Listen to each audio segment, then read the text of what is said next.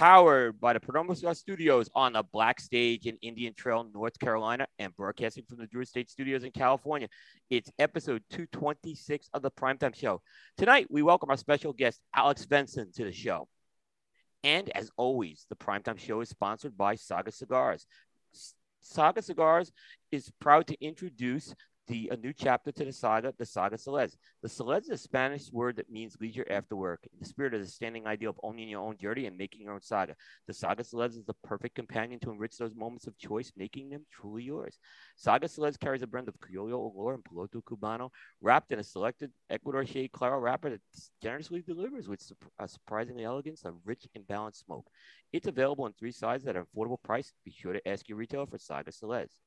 And by Perdomo Cigars, awarded Nicaraguan Cigar of the Year in 2014 by Cigar Journal, the Perdomo 20th Anniversary brand has consistently earned the highest scores in the industry and is a top seller in humidors around the world. The Perdomo 20th Anniversary blend requires tobaccos that have been carefully hand-selected and are well-aged for a minimum of 8 years.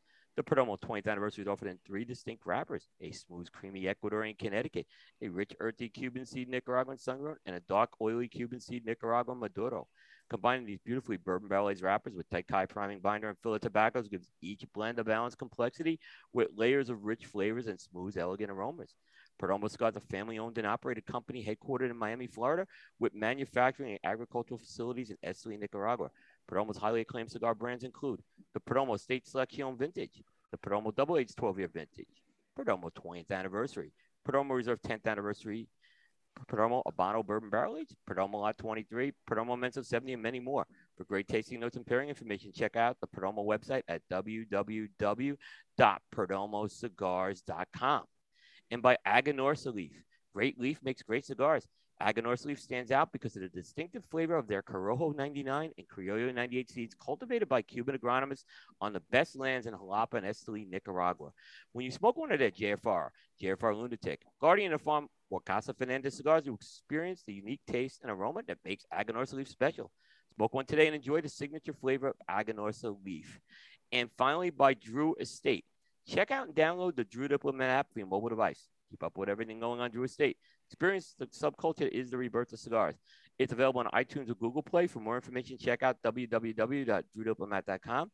And as always, all the live streaming for the Primetime Network of shows is sponsored exclusively by Drew Estate, as well as the California studios for the Primetime Show. Well, welcome, everybody. This is Primetime episode 226. It's Cinco de Mayo today for 2022. This is Will Cooper. I'm in the Perdomo Cigar Studios on the Black Stage tonight. And I'm joined cross-country by my friend, colleague, and co-host, Mr. Aaron Loomis. How you doing tonight, Will? I was doing good till about 15 minutes before the show. Yeah. Yeah. First, if anyone's been following, the Phillies have found a way to blow a 7-0 lead. That's right. I put the shirt on. I put the shirt on, which has been normally a bad luck shirt, and I should know that, at 7-0, and now they have found a way to lose a game, lose another game. So, Yes. And then I had a couple of technical issues. Namely, I was locked out of my computer here for a second, which was there you go. a strange thing. And then I use a little read program for then that froze. That was really fun. So then I tried to do it by memory, and that was a bad idea. So we just did a restart.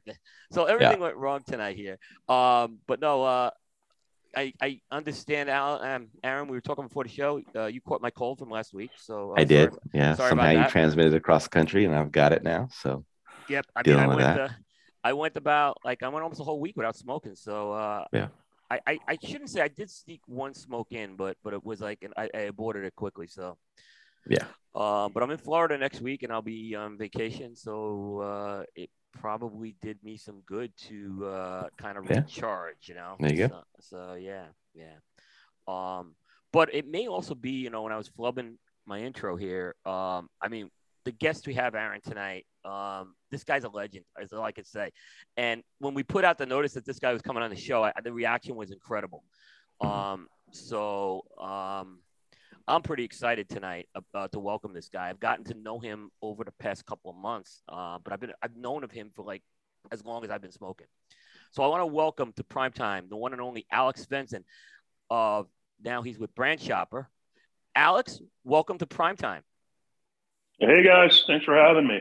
it's an honor, Alex, to have you, and thanks for the patience as I had to navigate through some technical problems and then actually two technical problems and a flub. So I do appreciate your patience here. But it's like I said, it's a real honor to have you on tonight. It's great to be. It's like what did they say? Like a long-time listener, first-time caller. So it's super pumped to get the invite. Thanks. No, thank you. And it's on the other end of things, I've kind of known of you for a while, and we'll get into your background. I mean, when you were with cigar.com, was kind of around the same time I was coming up with this. And you were like one of my original like go-to guys for what was going on. If I wanted to know what was going on in the industry, Alex was the guy to go to. And it was just always, fun kind of reading your work and seeing the interviews you did. So I kind of look at you as a guy who blazed the trail for a lot of us here. So I thank you very much.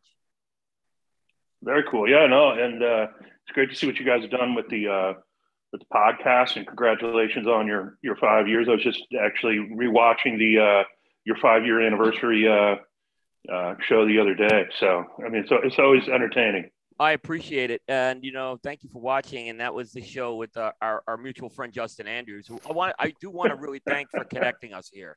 I think Justin, we pick on him more than any other person in the cigar industry, and some of it's deserved. Yeah, he makes it so easy. I mean, how do you not? But it's funny, Alex. Like when I was starting out too, Justin was very new in this, and he was with Lou Rod Cigars, and I think there were a few of us who knew Justin, obviously being in North Carolina like I am, that we knew he was going places, whether it was with Lou or with some, obviously things with Lou didn't work out, but with someplace we kind of knew he would be in this industry for a while, and he's done very good for himself. Yeah, and it's also the like you said, been doing this for a while and talked to a lot of people about the industry and different things. But it's really the newer guys that I really enjoy talking to the most. I mean, I always love a good conversation with Nick Perdomo or whoever. But a lot of the younger guys are actually just a ton of fun, and have these way different perspectives on things that kind of think about cigars and some things in ways that I hadn't yet. So yeah, I love kind of this younger crop for sure. Yeah, no, it's interesting to see the evolution over time, and I know you've probably seen this as well. What are you smoking tonight? I am smoking the Oliva Serie V number 4, shamelessly. Good choice. That's a great size. By the way, I love that Corona size. I'm big on these. Lately, I'm not interested in stuff that's more than like 5.5 inches long and over a 50 ring. Like that kind of 42 to 46 has just been my jam for like the last year. Yeah, that's awesome. Yeah. But I mean, I remember when I first had that number 4, and it was really limited when it came out. Like it wasn't a regular production. I forget if I had to chase it down in Europe or somewhere. And I was like, that was my favorite size of that Oliva Serie V line for sure. Yeah, super good. I'm about to light up the Flathead Spark Plug 450 size. Oh, nice. Yep. These cigars we gave out. I think I mentioned my dad passed away. He was a car buff, and these are the cigars we gave out that night. So I'm going to smoke this one tonight. And it's great to have a pretty good palate to smoke on. So I'm excited about that. But, Alex, we always like to start off the show and learn about when we have a new guest on, we want to learn about their first smoking experience. And this is like independent of you getting into the business or anything. So tell us about that. I'm trying to think of a nice way to say this doesn't look bad, but I was younger, maybe not of smoking age. Okay. But so really ever since I'd say I was 14 when I had my first cigar, and since I had my first cigar, I pretty much had a cigar every day since. So I don't condone that. It was a very different time, I think, when I was that age.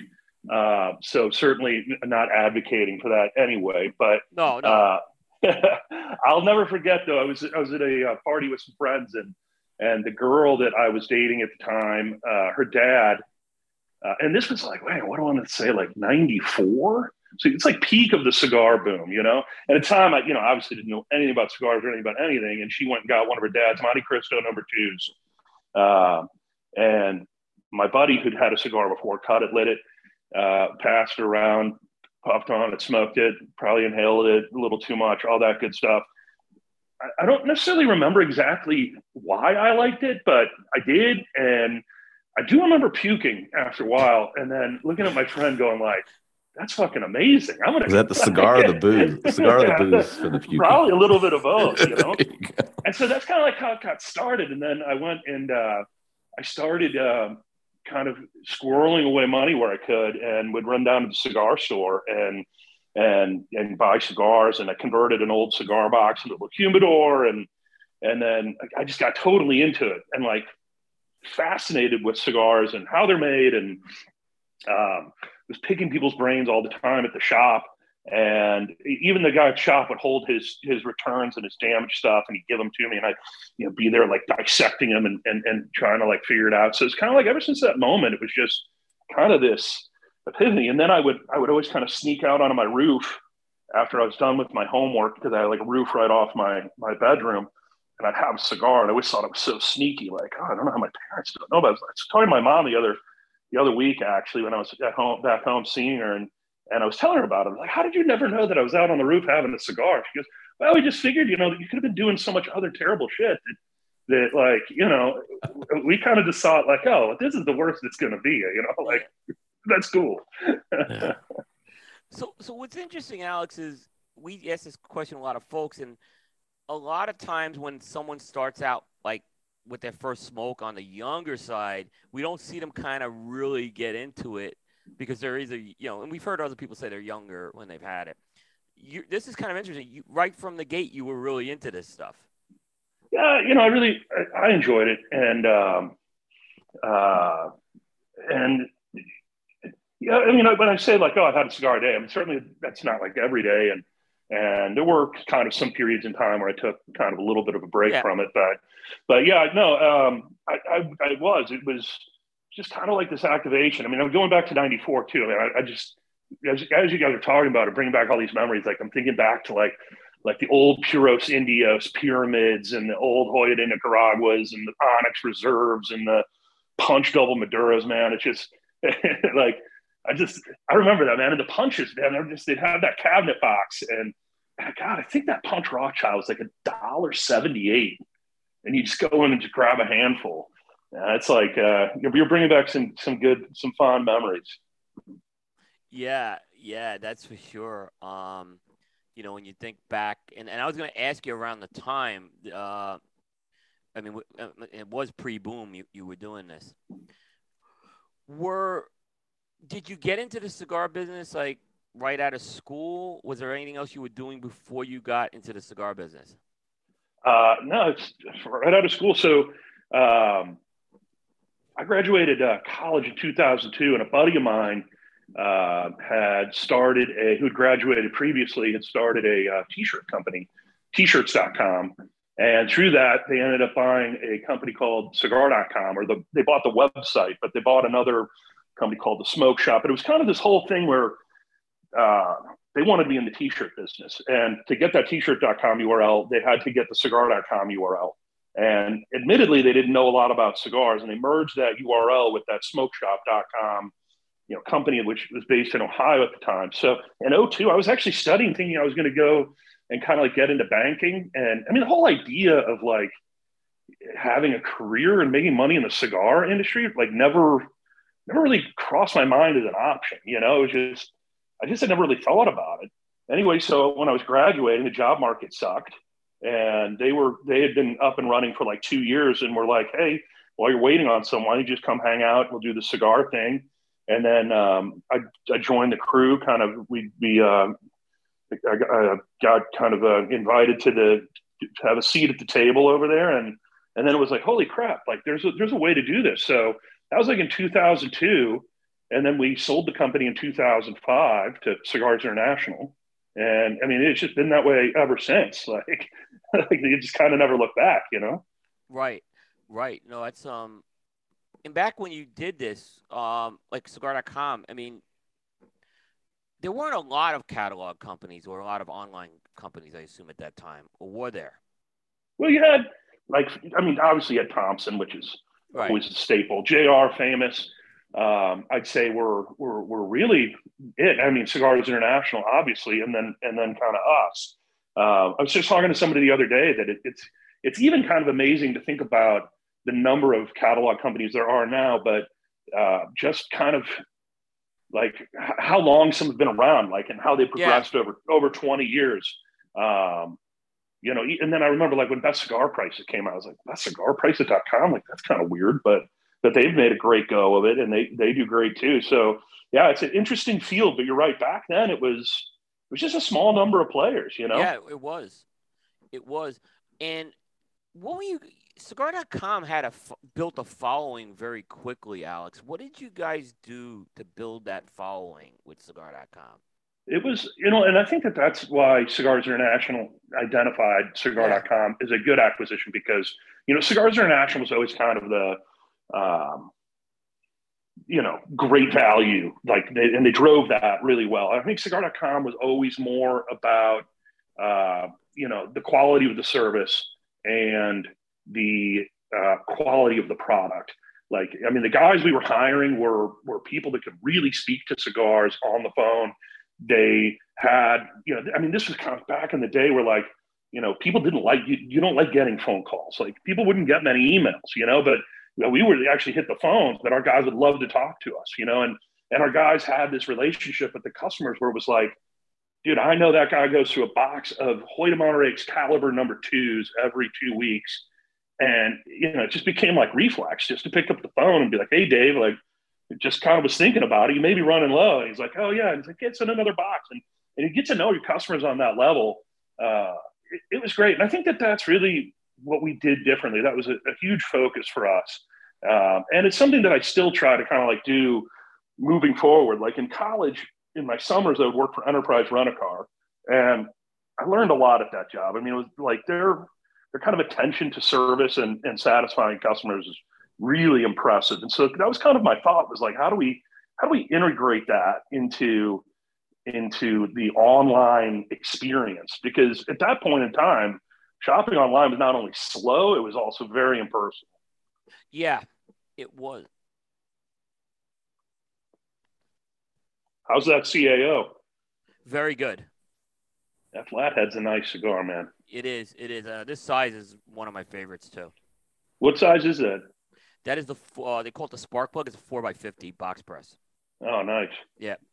It's I told Justin, like, now that Rick's gone, you guys make sure that no one screws this up. Don't screw up CAO. Don't screw up this cigar. Is what I told him.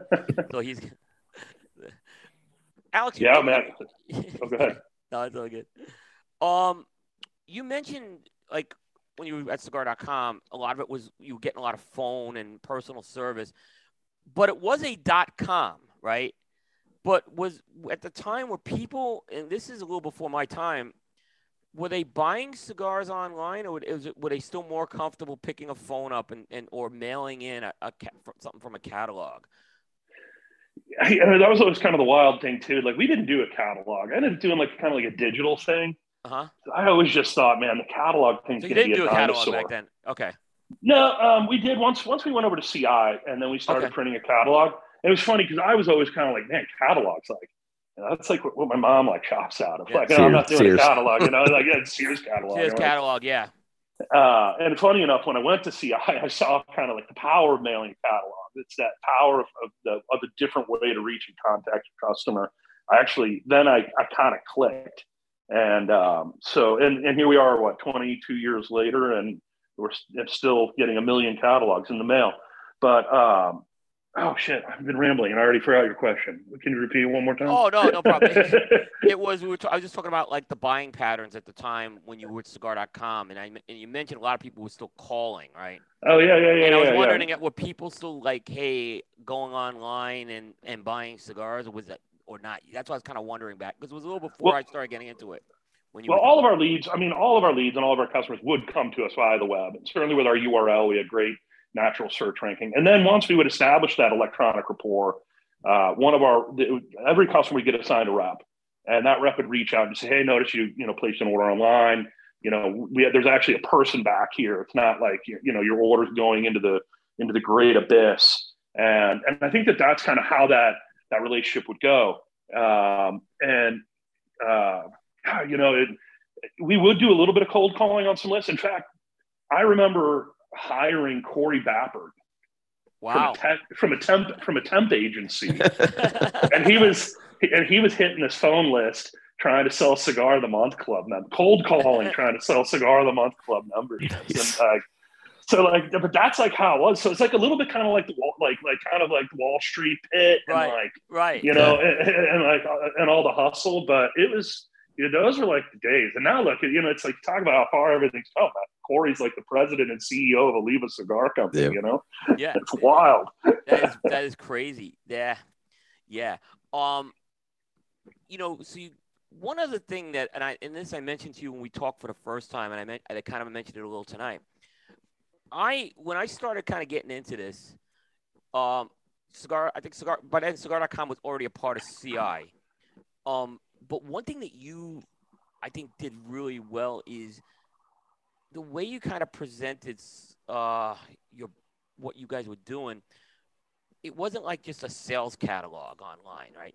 You were writing pieces about the industry. You were interviewing people, and it was done, Alex, in a way, right, that it was almost like at me, who kind of always embraces the journalistic quality. I'm like, this is really good stuff. This is not like a guy who's just trying to sell cigars. And you could see that you were really into it. Talk about how you got into that approach, because that's something I think that was just, like I said, I always loved seeing that stuff. So Cigars International is a really good partner because, again, I think we complemented their business really well. Mm-hmm. And really having access to their resources was huge. I mean, we were a little startup friends, and we had investors and stuff over at Cigar.com, but the industry was kind of always in flux. I remember there were kind of the rumors that you won't be able to mail cigars anymore. So, then they wanted to invest more on the t-shirt side. So sometimes I'd be running things on a shoestring inventory, and so going to Cigars International and just getting kind of plugged into their massive machine was cool. And then, like I said, they were like, okay, let's do a catalog. And I was like, catalog? Like, what? And so, okay, well, if we're going to do a catalog, then it needs to be the Cigar.com version of catalogs, right? So I wanted to put a huge onus on the photography and even small stuff, just like the weight of the paper stock. And not just that, I didn't want it to just be hey, here, buy cigars. Here's a million things. We're cramming 100 items into one page. I wanted less density. I wanted more information. And so really kind of that desire to really, I always thought about Cigar.com's brand when we were here in Chicago, but then I really didn't start thinking about the Cigar.com brand seriously until it was there kind of next to Cigars International, because it was like, now I've really got to make sure that this is something different and it maintains its feel. So that was it. And it's funny because like now you look and you think about how e-commerce and sales are changing and how important social media is and the stuff we're doing right now. And what we found really when the millennials were coming up is that people want to consume information. That's a huge part of sales. But so it's weird. I guess back then, you're right. Having an interview in a catalog or an article about like the newest Corojo seed that someone's growing, you're right. No one was putting that stuff in there. So it's weird. We were, I guess in a weird way, I could say we were like the cutting edge of this idea of consumers wanting to consume information, Yeah, that's a great way to put that. Because like I said, it kind of really started getting me into things with this. So this is like 2007, 2008 I'm like, I remember just reading that stuff, and it was, it was stuff that you weren't. What was interesting is, and you guys had a lot of products. I started learning about a lot of products that obviously you didn't read about in Cigar Aficionado at the time, or like a lot of stores. I was living in New York at the time, and there were brands I just hadn't heard of that were, smaller brands and blenders and things like that. And you were providing that avenue for me. You also made an interesting point. One thing I remember was always not a controversy, but I remember reading it on the forums and stuff, is Hey, is Cigar.com, Cigar International the same thing? I think you guys did a good job of keeping the two brands very, very separate, like at the time, where people were asking that question, because they did seem so different. Yeah, it was hard. There was only so much I could, kind of share at that time with our customers. And I think that was the hardest part because, Yeah. you know, I understand why they're asking, because if you can buy a box of Macanudos from company A or company B and it's going to get shipped out of the same thing. But it wasn't true. I mean, we would process our orders from cigar.com very differently. The shipping was very differently. Some of the product mix was stored separately. So yeah, but keeping those two things separate is hard because at the end of the day, you are interacting a lot with the same people, like the people on the other side of the aisle, the CI people, and then kind of the cigar.com people. And it's hard to kind of not let that whole thing just mix together. And a big part of that too was that, at the time, Keith Meyer, who bought the company, he made an investment, and it was really important to me that it just didn't kind of fold in and become like something he already had. And that was really kind of the hard part of the job. So, but I almost didn't, I almost left the industry when we sold it, because, 3 years had passed and I was kind of debating if I was going to stay in or not. And they wanted me to move to Pennsylvania, and that just kind of wasn't in the cards for me. And they kind of just hired me as a consultancy. And I don't know, man, here we are 18 years later and I'm still getting a paycheck. So, but it was cool. I remember because Keith goes, we were like kind of debating, and he's like, what do you like? Because I mean, at the time, you're running your own business, which is fun, but there's a lot of pain in the ass with it too, right? I mean, you're the trash guy, you're the cleaning crew, the maintenance guy, our crew at the time was about 12 employees. I was like some 24-year-old kid. It felt awesome, but when I'll never forget when Keith asked me, he goes, well, what do you like to do and what do you not like to do? And I mean, it was like the easiest question to answer. Love the product, love the people. I hate accounting. I hate Photoshop. I hate accounts receivable, accounts payable. It's like, well, what if we just take all that away and you can just do the cigar stuff? And I was like, man, that sounds like, it's like a dream, So is this heaven? I was like, what? And it's funny because now I'm working for him again, which I'm sure we're going to get to. Yep, absolutely. And this time it was the same thing. He called me. He's like, hey man, aren't you kind of tired of doing what you're doing? Like, come back over. Like, because a lot of the original guys that started CI are over with Keith now, and they're like, hey, like, come on over. Like, we're having a blast, and it always looked good. You're kind of looking over the fence at the other barbecue, like, oh, that's pretty cool over there. But what Keith did after he left CI during, I guess, this kind of non-compete phase was he started a hunting and fishing company called FieldSupply.com, which is still kind of under the Brand Chopper umbrella. And that's like my other huge passion is hunting. So it was kind of the same thing where he's like, come on over here, man. We've got hunting stuff. You can play with all the hunting stuff. And like, we got the cigar. I'm like, oh, fuck. So wow. It's been wild. Yeah. Yeah. And then just for our audience, right? Keith Meyer was the only Cigars International. He bought out Cigar.com, and then he got acquired by Swedish Match. Yep.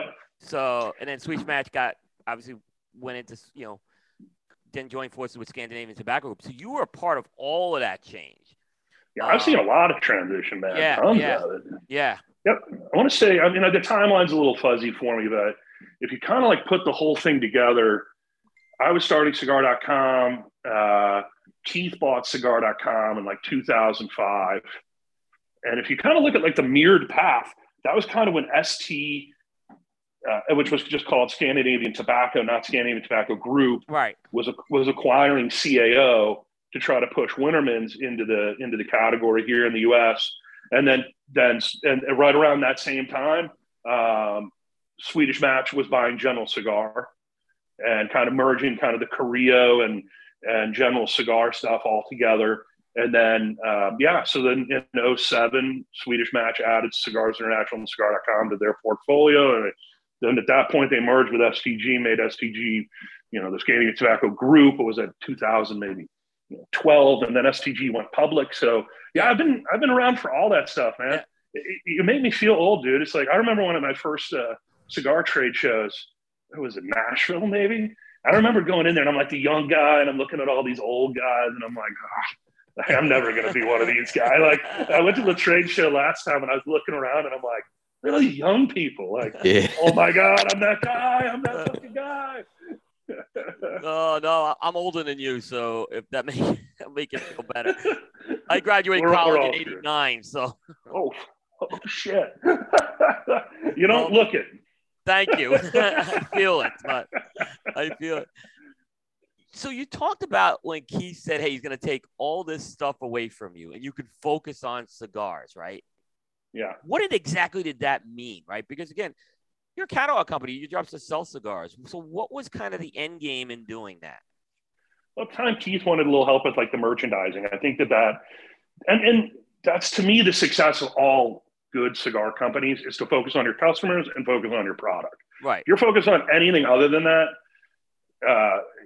that's a losing recipe. Right. And if you just do those two things, you'll succeed. So that was kind of the focus that I wanted. And when you say product and Keith wanting to do merchandising, like to me, that was like the coolest part of it was, I think if you look at the trend over the last 15 to 18 years, it's that retailers are becoming suppliers and suppliers are becoming retailers, right? Like more and more you're seeing, I think suppliers and vendors opening up their own stores or maybe selling direct online or having some direct component.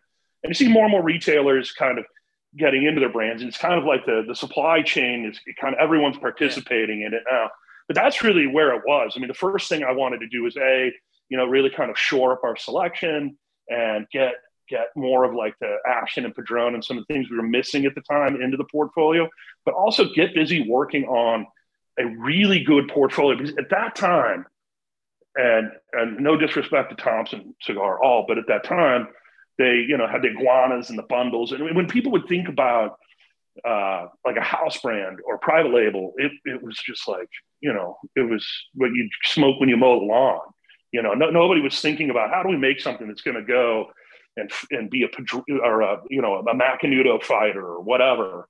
And so that was really like what we did, So after my first consultancy and kind of getting my feet wet, and when they kind of said, "Hey, do you want to stick around?" And that's really where that conversation took place. Mm-hmm. I said, "Hey, you know what I want to do? Like, first things first, I want to go spend 6 months in Honduras and Nicaragua.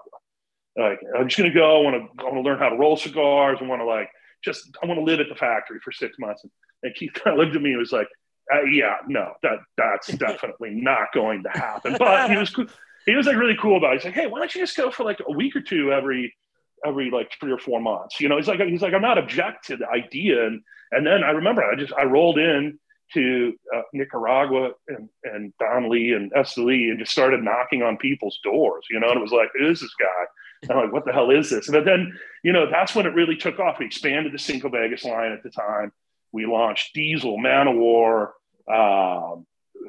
We had like Cuavana, but it was good stuff, man. It was a different approach. I like to think about it like Trader Joe's. I don't know if you guys have Trader Joe's and tried their wine. It's the same idea, man. I mean, some of those reserve bottles they have and those wine brands they have, I love wine.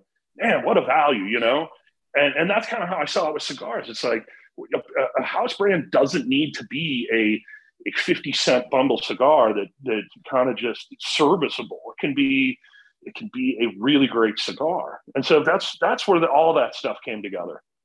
Was Legends a part of that too? Because Legends was like, I remember when that came out, this is like, you guys had this brand where you were teaming up with these major manufacturers. And I thought it was the coolest thing back then when I was getting into this.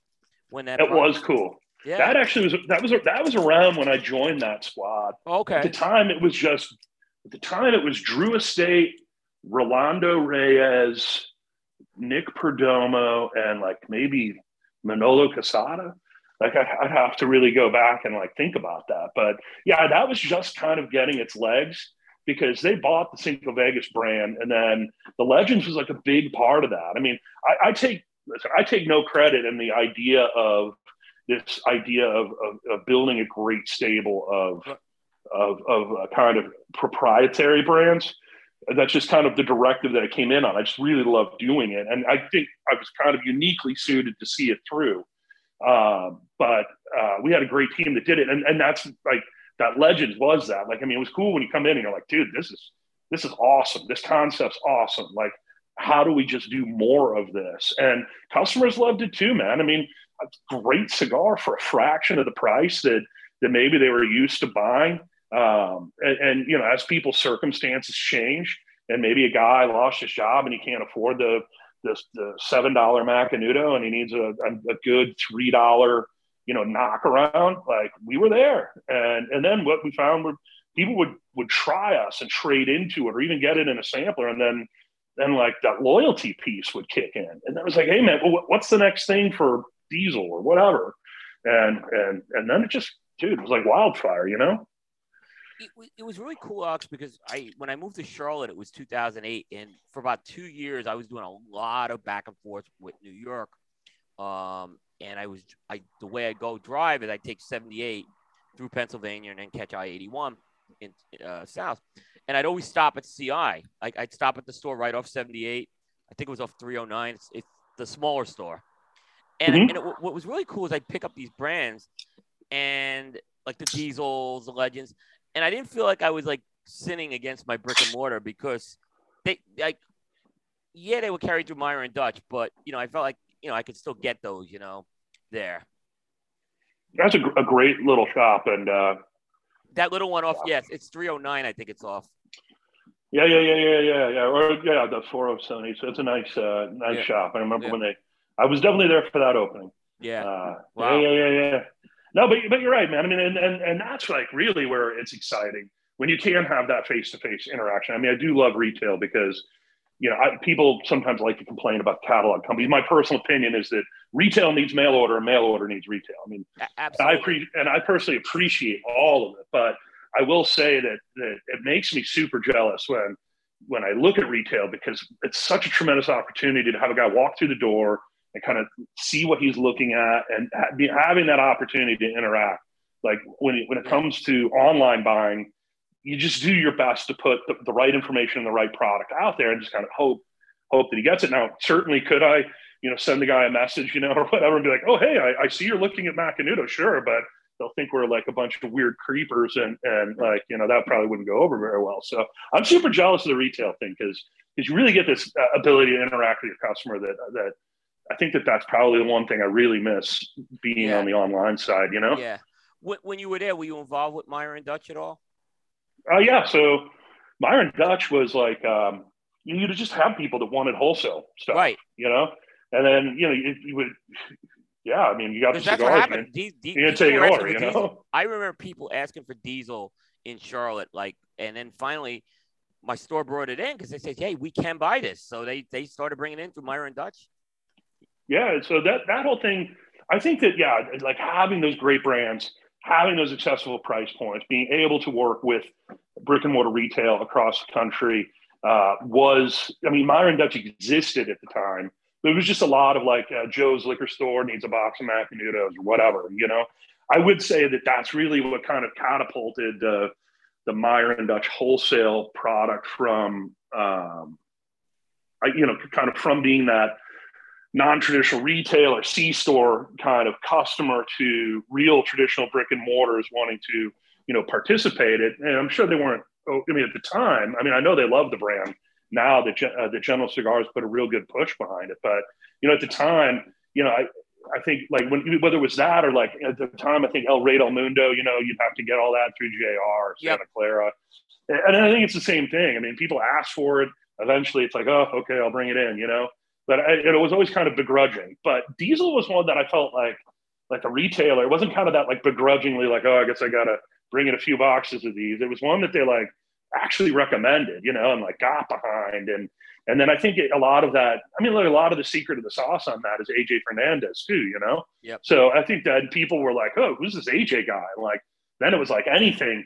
I mean, for a while there, man, it was like anything that AJ made, it was like, you know, it wouldn't be a guaranteed success, but what it would be a guarantee of pretty much is that if people saw that, they'd be like, well, I got to try that.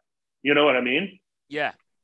So you said you were the original launcher behind those Diesel brands. And I always kind of associated you with AJ from the very beginning because of these brands.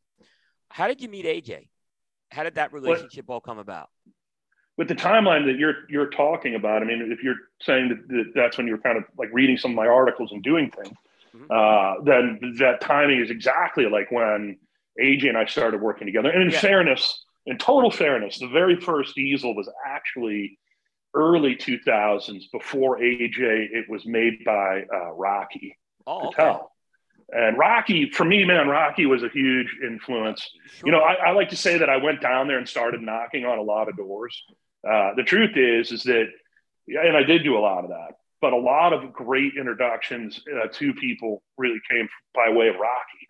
And we've built a really great friendship now over the past couple of decades. But no, diesel we made with Rocky, and it kind of did okay. And then it just didn't hold its own. And so it just kind of went into the trademark, you know, retirement bin. And then when we started working with AJ, it just kind of popped right out. So I'm down there, I'm just knocking on doors, I'm doing stuff.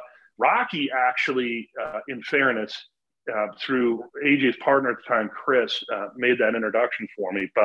And that was when Rocky was making, you remember when the Winter Blend first came? It's funny, I'm actually smoking the Winter Blend right now. The 2021 or an old one?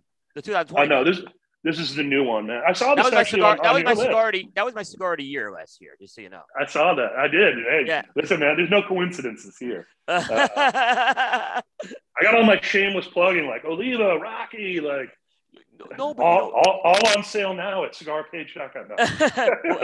No. Awesome. No, feel free to do that. You know, so when I did find AJ, I mean, I was wild because he was working out of a little house with three rollers. Yeah. And he was making the Rocky Winter Blend, and I smoked. I was like, dude, this is incredible. And then it just went off the chain. Because the other thing I remember, one of your articles was on Lancaster, the Lancaster broadleaf wrapper. I just remember you were the guy who introduced me to that wrapper. I remember there was something you wrote about that. And now it's all coming together with things right now, as you say that. Yeah, and I mean, I by no means discovered, you know. No, but you kind of educated. But I do think, but I do think I educated a lot of people on it. And I smoked. I remember when AJ gave me the cigar, I was like, man, this is crazy, because Pennsylvania broadleaf, when it's in the curing barns, they burn hickory. You know, a lot of people like burn pine and other wood when they're in their curing barns, but the Amish burn hickory. So it's kind of it does. You can taste the difference between the PA and the Connecticut. And I think it's for that reason. It kind of almost, you know, I don't want to say like barbecue, but it's got that kind of like smoky kind of character to it. And at the time, people were only using it really as binder, right? And like there was enough selection for wrapper. And then, you know, look, here's this kind of kid, AJ, young kid. He's like, hey, we got some stuff that's wrapper grade. Like, let's do it. And then, you know, but really it was the customers, I think, that voted with their wallet at the time and made that a thing. And now it's hard to get as the Connecticut broadleaf. Like it's drying up out there. Definitely. Yeah, that's true right now. But Aaron, man, what are you doing, man? You haven't said much. You've been quiet over there. Yeah, I'm just dealing with the cold, so it's not going to be the greatest thing for me talking about too much stuff. But I'm listening and learning a lot. All good. You actually kind of moved into STG, and as STG, eventually as you moved into this timeline of events and made it to STG, I mean, you just really, I mean, when I talk to people that we had you on the show, yeah, I've worked with Alex on this, and you know, Alex is, you know, they've all crossed paths with you on that. It almost seems like Alex, you were kind of the guy who was bringing a lot of these folks together as you built these industry relationships. Are there any other ones out there that you're like exceptionally proud of as you kind of journeyed with this? Because you mentioned AJ and Rocky in particular. Yeah, I mean, AJ, Rocky, I mean, tremendous. There's been a lot of people that had a lot of great influences, you know, Nick Perdomo for sure. And the Oliva family. I mean, I met the Oliva family back in 2004, 2003, and Jose was kind of like, he was kind of starting his own company. I mean, his family had the business, but he was really kind of getting in and driving it. And then I got to spend time with his brothers, and I still go hunting with those guys every year, or with Gilbert. But, you know, with Carlos, I've got a wood business. I buy some wood from him, and I keep in touch with Jose. He's doing kind of food thing now. So like the Oliva family, I think for sure is probably, you know, one that and the Plasencias, Sure. Oh man, I mean, Nestor taught me so much about tobacco. I've never purported to be any sort of a blender or some tobacco expert or anything like that. What I think I think my strength is actually tasting. And I know what I like. I love tasting spirits, wine, food, all that stuff. And for me, I think that's where I'm kind of strong, but also kind of knowing what's going to sell. So it was kind of like all the other stuff. You just leave it up to the people where that's their wheelhouse. Yeah. I remember it was like Justin always said about AJ, like, you're not going to go in and tell AJ how to make a cigar. Yeah. Same thing with Nestor and all these guys. I mean, that's what they're great at. And what's cool is a lot of those guys go, hey, look, man, when it comes to selling this stuff, like, that's your wheelhouse, Right. So it's like this mutual respect. And I think we learned a lot from each other, Yeah, no, it's true. I think that's very true that we see. When in 2000, I'm going to flub the timeline here again, but we're talking about 2017, 2018. You were still at STG, right? Yeah, I was kind of in transition mode and doing more stuff with General at the time. So were you involved with the launch of moving Diesel into the General portfolio? Yeah, I was. That was like right around when Craig Reynolds was taking over a larger role, kind of, and kind of overseeing kind of both. Yeah, I guess like the assets of STG, right? So the brands that were CI and the brands that were under the General Cigar umbrella. So yeah, I was working with Michael Giannini, and they were also becoming very open at that time about working with other people. Right. I mean, before it was like, hey, like we have our factory, and they do. Like, look, STG makes great cigars, and no complaints there. But there are a lot of great smaller people that are doing interesting things. So that was really a big shift, I think, in the focus was, hey, maybe we should work with some of these other guys, right? And then kind of Diesel like folded in there because at the time it was Giannini working on Time Flies with AJ. And while they're in there trying to like figure out this whole Time Flies thing, it's like, hey, Diesel's right here. It's like really built, ready to go. Maybe we don't have an item that makes sense for retail, traditional retail, but why don't we just make one of those, So it's kind of like, I think those two things came out the same year, and Justin brought Diesel to the market right around the same time as Time Flies. Yeah, it was right around that time. And I remember they first moved Diesel Grind in there, and I want to say it had a mixed result. Yeah. But then I think when Whiskey Row hit, that's when everything changed. Yeah, Whiskey Row was definitely that was like, okay, this is going to work. Yeah. You're right. But I loved Grind. The problem with Grind was it was just too damn strong. I mean, that cigar was like, that's like a boot in the face, That was a beast, that cigar. Yeah. And I thought that was like, hey, let's, that'll be Diesel's introduction into the thing. I mean, it was hard because that whole decision got made in like April and the trade show was in July. And I mean, look, it takes at least 90 days to roll and properly age a cigar. Forget about packing it, getting it there, doing the brand design. So they grabbed Justin, like, we need you to just like quickly figure this out. And then Justin called me. He's like, dude, can you help me with this? So he's like, there's no way we're going to get this done on time. So that was actually how Justin and I ended up building a great relationship, was actually working on that project. Yeah. And Alex, and I was telling Justin this, I can't think of another brand that made that transformation that Diesel did. So there's a lot of credit. Maybe I gave Justin too much credit. No, I'm just kidding. But yeah, I mean, that was an incredible job you guys did to move that brand over like that. And I don't think there's another comparable story in the cigar industry to talk about that. There isn't. I'm not sure it could be done again. I think Diesel was a very unique product for it. I think if we tried to kind of recreate that success with a lot of other brands, I just don't think it would translate. For whatever reason, that one I was always the one at Myron Dutch that the retailer, that was always the product that opened the door to a retail account, right? Yeah. Like the retailer wasn't calling going like, oh, hey, like, can I get like that bundle? I saw on page, 5, it was like, hey, like that Diesel's cool. Now, granted, they would try some other stuff, but Diesel was always that kind of account opener. And that's why I think it translated well to General. And, like you said, even at the time, there weren't a lot of retailers. I mean, a huge critical mass of retailers that were buying it from Myron Dutch. But there was a hot, when General added it, and after it kind of had been around for a year, I think then people had this comfort level to give it a try, right? Yeah. I mean, I remember this is again pre-Aaron. Sorry, Aaron, but like 2010, right? When okay. When AJ came to the trade show with San Latano in 2010, it was a big deal because like we all knew of what he was doing with Diesel, and everyone wanted to see what he was bringing to the table, and that's what started, AJ's, that end of AJ's business with the brick and mortar piece was at San Latano. So there was no doubt, Alex, that had a lot of footing, that brand, where I think it was a very unique situation, no doubt.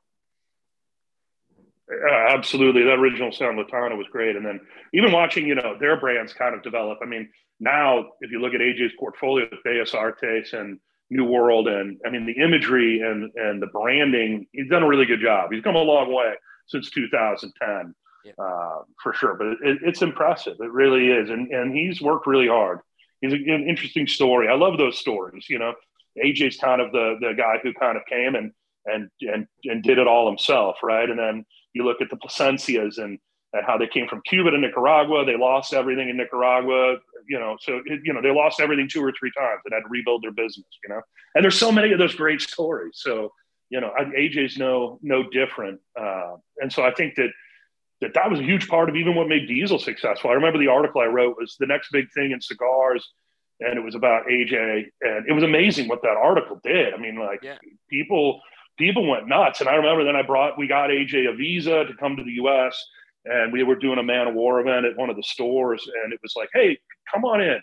Whoever shows up, AJ will roll you a cigar. I'll never forget, man. It was like I was pulling up to like I pull up with AJ for the event, and there's already like dozens of people there. I mean, and it was like, and they were all like teenage girls at a Justin Bieber concert, It's like, oh, AJ.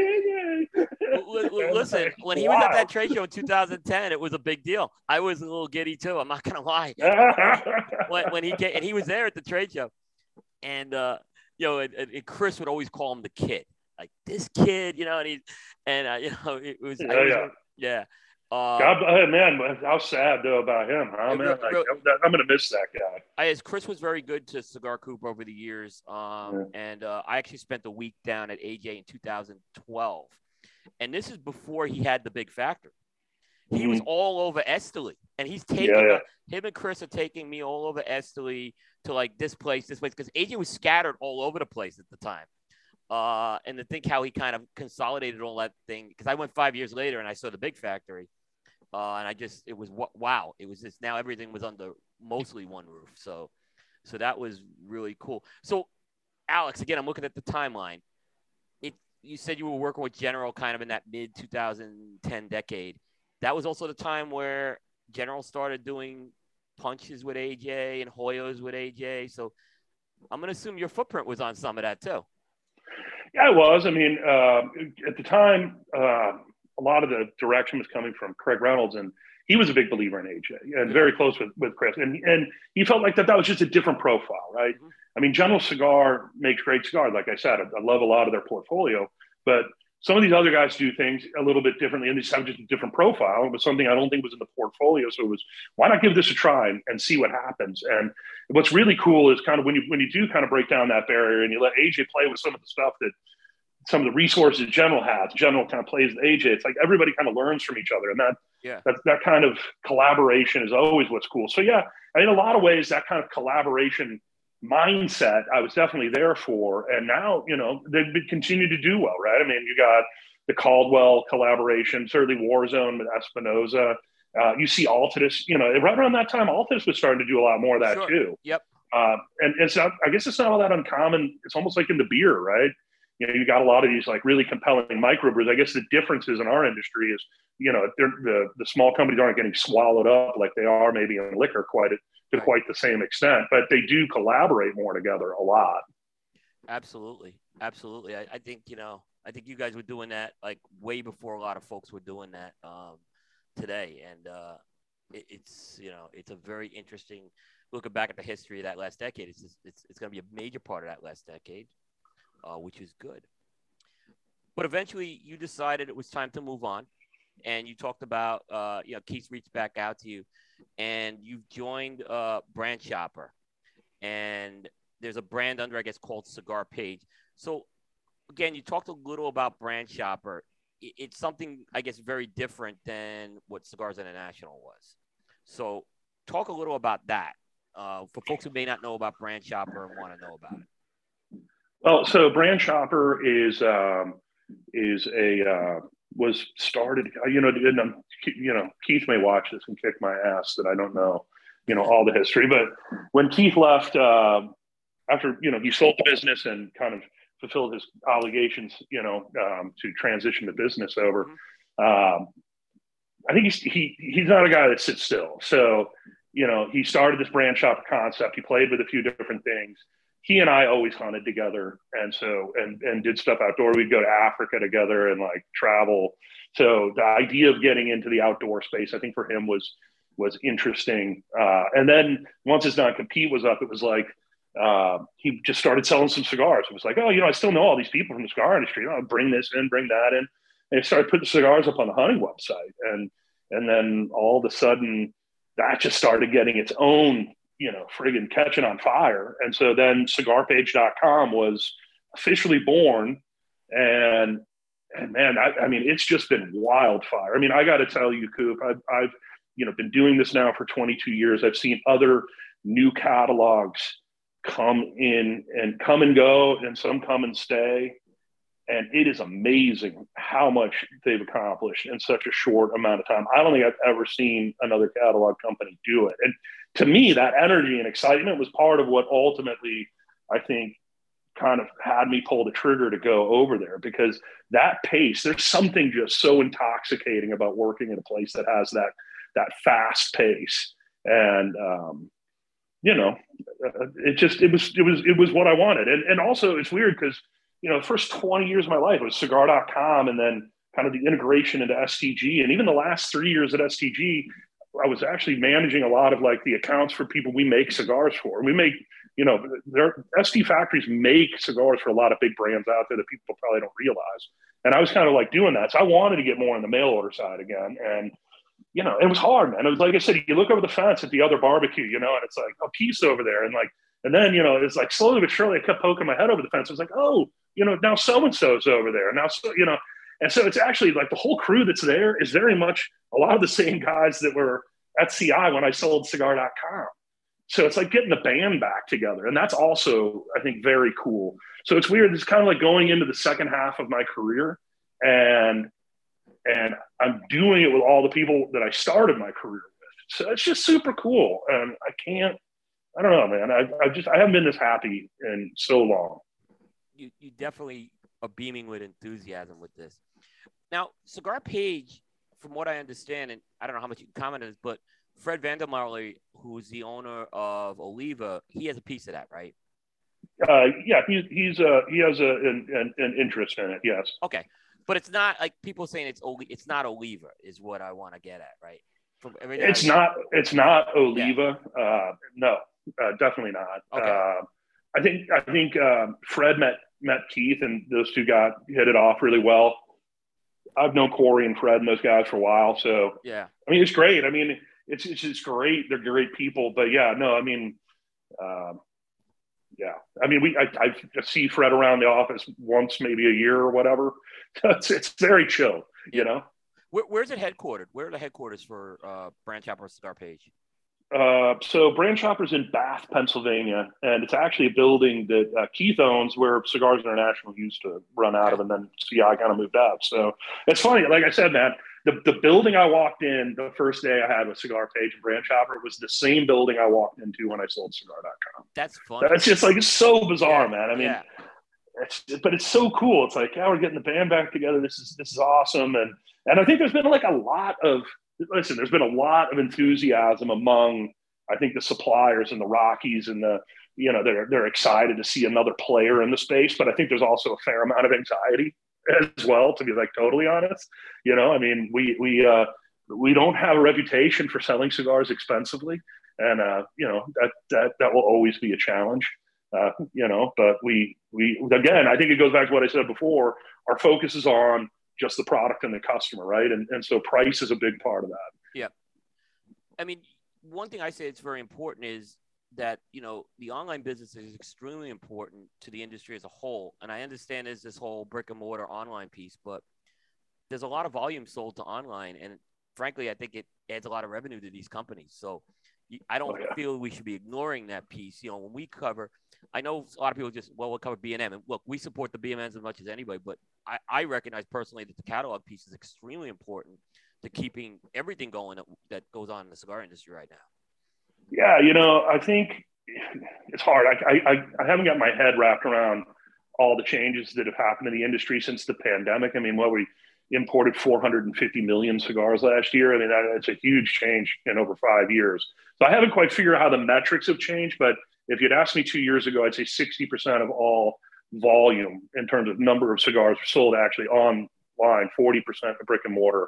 And then the dollars were probably flipped. I'd say 60% of the revenue was going out of traditional brick and mortar and 40% of the revenue was going out of catalog. And then, then if you look at the catalog space, it's like the 80-20 rule, right? I mean, you got like CI, JR, Famous, and then, tons of little guys, right? So, and that's what I'm doing now with Keith. I mean, I'm just street fighting to get up into that tier, and we're making great headway. But again, you would ask like, how is it different than CI? And I kind of was like sitting there thinking about it, and I'm not. I guess certainly some of the feel and some of the messaging is different, but the program and the focus of customer product, that is the same. So, and we're seeing great results. So, right. What are some unique things that Cigar Page are doing that, I know they have very aggressive pricing, but what are some other things that folks can get from Cigar Page, that, people should check out? Well, we are still growing, and it's almost hard to keep up with. But, I mean, there's free shipping on every order. No matter what. You can come buy 1 5-pack. We'll ship it to you for free. I think that's very cool. I think it's very cool, too. It's very ballsy. It's a big move. Like, I remember when I walked in and I looked at it, like, God damn, man, these guys are leaving it all out on the field. There's no question. But I think what the unique stuff that you're going to see, obviously the prices, the promotions, the feel, man, it's got great. I mean, I love reading the copy on our emails. It's funny. I mean, I hope customers think it's as entertaining as I do. But we are doing a really good dive, I think, on delivery of information and content with a good social media push. And I think it's not so much what we're doing right now. I think we've kind of been accumulating this critical mass of customers, and now it's going to be like I think it's what's to come that's the most exciting part. Like right now, I'm working on. I'm taking a lot of the same approach I did like back in the day when we started CI, and I have gone down now and spent, since I started with Cigar Page in October, I've been down to the factory maybe 3 or 4 times. I still keep a house down in Esteli. And so I'm down there, and what I've decided, I mean, look, I went to the Nestors and the AJs and those guys and said, hey, like, doing it again. We're doing it again. We're band's back together. We're going to go take this industry, storm the castle. And those guys are pretty pumped, but they didn't kind of have, they're now at a different place in their lifespan. Nestor has his own brand, and AJ's got his own brand, and so what I kind of realized after my first trip was that I kind of need to like rethink this. So I went and started knocking on doors, because when I was the buyer for CI, which was one of my favorite jobs ever, I mean, that was just so cool. But when I was the buyer for CI, I would get emails all the time of guys going, hey, like, I've got this little factory. It's in Esteli. I got your email from this guy or that guy. And like, we would love it if you would come check us out. And a lot of times there weren't a lot of great opportunities just because these people weren't scaled to work with. But I always made a habit whenever I would go on a buying trip to always go visit one of those guys, and those were my favorite meetings, because I remember I brought Craig down. It was his first visit, and he said, where are we going? I said, well, every trip I go, because, if you're not visiting those guys when they're that small, you're going to miss an opportunity. Right. I mean, maybe 99 out of 100, there's not really anything there, but there's 1 out of 100 that's like the AJ thing where you're like, holy shit, there's something here. And so, one of the guys I met named Jose, he owns this factory called Garmendia Cigar. My first meeting with him, his wife was rolling the cigars in their living room, and we were meeting on a sofa. And now I'm doing a lot of stuff with him. He's making stuff for a lot of people, Espinosa, La Polina, and he's like getting his own thing going. So it's cool to like see that. So what I learned, sorry, I'm wandering off on like a lot of different tangents, but what I learned kind of after that first trip when I had the brand shopper hat on and the cigarpage.com hat on was, okay, what I did before isn't necessarily going to work. So I went back and remembered all those guys I talked to, and I've gone back and talked to them. And so it's now it's like, who's the next AJ, right? Like, so now I'm going to meet with these little factories, right. and I'm trying to kind of like build it in the same manner. So there's a lot of really interesting people that are doing interesting things in Nicaragua, in Honduras, that a lot of people haven't heard of, that I think they're going to start learning about. And to me, that is what I'm most excited about. And I think that's what I want people to kind of like see with Cigar Page. We're doing cool stuff now and you can get great stuff, but you're going to be seeing, I'm going to be helping kind of introduce our customers and hopefully a lot of consumers to some new people they haven't heard of that are going to be the next household names. I hope. I mean, that's my hope for these people. That's exciting to hear. It is, man. I'm working on this other project right now with the agronomy team at Oliva, actually. So something I've been working on. It hasn't been working on, but I've had it in my mind for a couple of years. And now that I'm over with Cigar Page, and obviously been friends with the Oliva family forever, I had the time to do it. And it's kind of this agronomy theory about if flavor comes from is based on the sugar content of tobacco, and you can figure out where the highest sugar levels are, hence the most kind of flavor, and you kind of know how to time the year when like nicotine is going to also be in that same zone with the sugar. Like, does it create this kind of super leaf, right? I call it like the super leaf. And I always had this idea. And so like, that was the first thing I did. First thing, I picked up the phone, called Oliva, said, I want to do this. And they were like, yes, let's do it. I explained the idea. They're like, science makes sense. We're about to start picking our last pick so we can go in and figure this out. And that cigar is going to be called Free Will. It's being made by Oliva. It's coming out in July. And to me, that's going to be that's the one I can't wait to write the article about, to do the video. I'm going down next week and we're doing a video where we're actually going to be, because this time of year is when that one leaf is going to appear. It's 1% of the filler harvest. And this is the time of year that one leaf gets picked. So I'm like stoked. I'm going to do the video, I'm going to write the article. And I think that this idea is like revolutionary. It just sucks because there's only 1% of the filler that kind of falls into this. So It's going to be a limited number of projects, but it's very cool. That's great. That's great to hear. I like the name too, Free Will, by the way. It's I endorse the name, which is good. I love that name. But is there anything right now that's like, maybe if folks are checking out Cigar Page right now, some cool stuff that you have going on there right now, that maybe folks should check out now that you have some? I mean, I'm sure there's some things you have out there that maybe. Oh yeah, for sure. I do. The bundles are awesome. So I mean, if you're a value guy, the John bundles, JAWN bundles, and some of the Black Watch bundles, those are coming out of Nicaragua. I can't tell you what factory they're coming out of, but wow, that they kick some serious ass. I mean, if you even knew what those cigars were and what they sold for in retail, your head might explode. So that one's very cool. And I mean, look, and the stuff's always changing because what we buy is very opportunistic. So when I go down to the factory, like what I'm doing this year, like, so May, I'm down there looking at the last pick of the harvest, figure out who's going to have the better tobacco for the next year, right?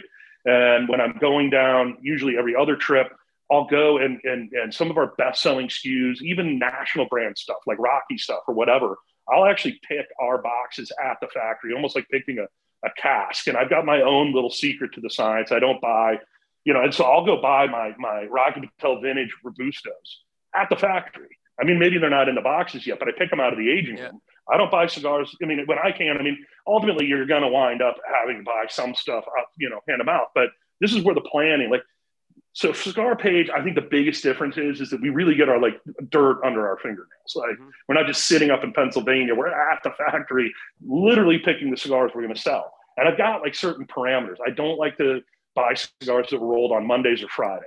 I've got weird quirks, but it actually, there's a lot of reasoning to it.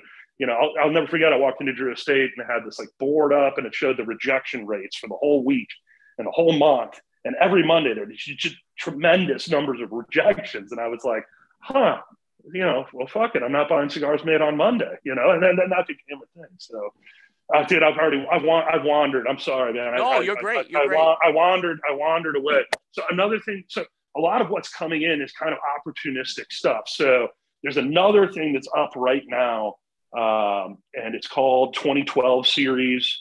And there's some Raleigh long fillers, ROLY long fillers.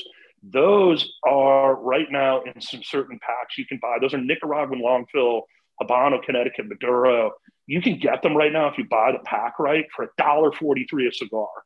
And I've gotten a million emails from like other suppliers, like, how the hell are you getting this stuff? And that was a great buy. I even have the buy on video. I haven't posted it yet, but I got a call when I was like driving down the road in Esteli when I was there, and the guy's like, hey, dude, I got 200,000 cigars that a customer just totally bailed on and disappeared. And like, I need to get these gone. I need to move them. And so I drove over there and smoked them and was like, this is fucking incredible. But you keep my poker face on them. They're okay. Yeah. And I mean, incredible. I use that as a relative term for what we were able to buy the lot for. Right. So, I mean, and I got a great deal on the lot. I had to if I'm selling it to the end consumer right now for $1.43 a stick, but it's long filler. So that's the kind of stuff that I think customers are going to build their faith on. It's like, hey, like these guys are down at the factory looking for these opportunities. They're not buying crap. We're getting great deals, but they're actually there smoking this stuff. Like we don't buy things sight unseen. We don't even have people ship us samples. Like we go there. Jamie, I don't know if you ever met Jaime Rodriguez. He's my partner. But he lives in Nicaragua full time. He's a full time employee over at Cigar Page. Like I think we are the only company to have a full time guy in Nicaragua and in Central America, and he's over there, man. I mean, he's like bird dogging all these great cigars. And when I come down, he's like, hey, let's smoke this. I'm going to take you over here. So we're just so hands on, man. And I think customers appreciate that. I don't want them to feel like they're going to buy. I just don't want them to have this kind of, oh, that's a house brand, or oh, that's a private label. Like the stuff we're buying is really cool. Yeah, and I love hearing the story. There's a lot of this going on. We hear of other brands doing this, and there's a lot of gimmicky marketing behind it. But you guys, you don't seem like you're doing that gimmicky marketing behind it from what I've seen on the site. It seems like it's stuff that, I don't know, maybe an old school guy like me can relate to. And the nice thing is the stuff is going to be available to me more continuously on a lot of these things, which is what I like as well. Yeah, for sure. I mean, what I want to do is just make sure we're telling these stories, right? That customers are hearing about that story of when we bought these, and now here they are. They're $1.43. Give it a shot. I mean, they're not going to be around forever as an opportunistic buy. But you're right. I think the messaging is important too. I mean, some people kind of have a tendency to, I don't know. Again, focus on the customer, right? And if you go into a cigar shop, your customer could be anything from a doctor to, a tradesman to, a janitor. I don't know. I mean, it's like every walk of life, right? And so I think that's like where kind of that messaging is. So it makes me happy to hear that you feel like we're doing a good job speaking to you, because that's something we spend a lot of time and effort on. And I've seen a lot of catalog companies, not just in the cigar space, lose market share and lose customers because customers just feel like they're not being spoken to, in the right voice or the right way. Yeah. Yeah. And I definitely would encourage folks to get on the email. It's like I said, the emails are really good, the content that you have out there. So I kind of feel that's not been lost at all with your move there for sure. Which is great. Now you're using more video as well. Where are the videos housed? Like if people want to check out the videos. You can link to our YouTube channel. Yep. But we have a YouTube channel. Don't worry, we don't have any primetime shows or live or anything. We're not trying to compete with the likes of Cigar Coop. No, I don't take it as all with that. That's a high bar. No. The high bar was set with you. No. Man. We do like a lot of unboxing videos. Mm-hmm. Like especially if we see some packaging that's really cool, we'll do like an unboxing on like the CAO Arcana that just came out, and then we do a lot of beer and cigar pairings. We got a guy that's like a lot of guys in the office big into microbrews, so we do a lot of like beer and cigar pairings. I've been doing a lot of the kind of like one-on-one stuff. I just posted a video a couple of weeks ago on like as a buyer and as the guy who's the buyer for CI, like how I approach a cigar. I was smoking some samples and I thought, oh, fuck, this would be a cool video. So I talked about like, okay, as a buyer, when I'm evaluating a cigar, where it's not necessarily about what I like, and I just need to be very objective. Like, this is my approach, and a lot of my method I actually got from working with Rocky and Christian Aroa and Henke Kellner and Davidoff and his whole program and how he tastes is awesome, you know. And I kind of have created my own system that I think works for me, but I put it on video, and it's been good feedback. So yeah, that's kind of like what I'm focusing on. It's just, you know, a little bit more about like what's going on in my head. I was smoking an Avo #3 the other day, and that's a Desflorado, right? And I thought, hey, somebody was asking me the other day about what a Desflorado is, and I had a Davidoff Special R there too. So, you know, we were throwing together a video on that, you know. And then there's going to be another one of the trip that I took in December when I bought that lot that's for sale right now. And I was having lunch with Luciano, and I just threw the camera on. Luciano from Pichardo. I think it was they were your factory of the year, right? Or small factory. Very good. Yeah, very good. Yeah, it was. Yeah, man. And so like I was hanging out with Luciano, we were having lunch, and I said, hey, man, can I just throw the camera on? He's like, yeah. You know, so, and I think that's what people want to see, like you know, the fun conversations, you know, that's just what it's all about. It's the personalness of this product and the industry. Yeah. And shameless plug, Luciano will be on the show in 3 weeks. So, oh, nice. He'll be back on the show in 3 weeks. Yeah. So, so definitely stay tuned. They'll be on the 26th, I believe. Yeah. Dude, that guy is wild. You had him on before? Yeah, we have. Yeah.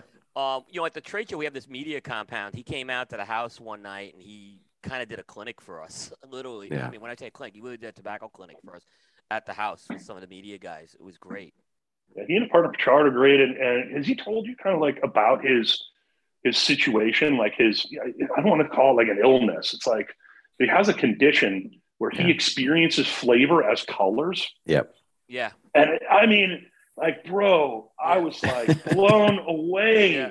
He's explaining this to me, and I was like, that's wild. And then, you know, every cigar he has, he's got this crazy story about, like, there's so much thought and purpose behind everything he makes. I could talk to that guy forever. Yeah, which is why him and Huber, I think, work really well together. John Huber, who has a similar vision with that. And I can see where they both get these types of things and how the synergy is with them. For sure, man. Yeah. And Huber and those Crown Heads guys make great stuff. But that Pichardo factory, I mean, I remember my buddy Jaime, who lives down there. He's friends with Luciano. They're both Masons or whatever. And yeah, he brought me in there, and I was kind of like, oh, this is kind of interesting. And then I smoked. Dude, I've been smoking that Fiat Lux like a madman. I love that cigar. And it's just, there's something really unique to it. I still haven't been able to put my finger on it, what makes, there's like a certain flavor of that Fiat Lux that I haven't wrapped my head around. But man, that is a great cigar.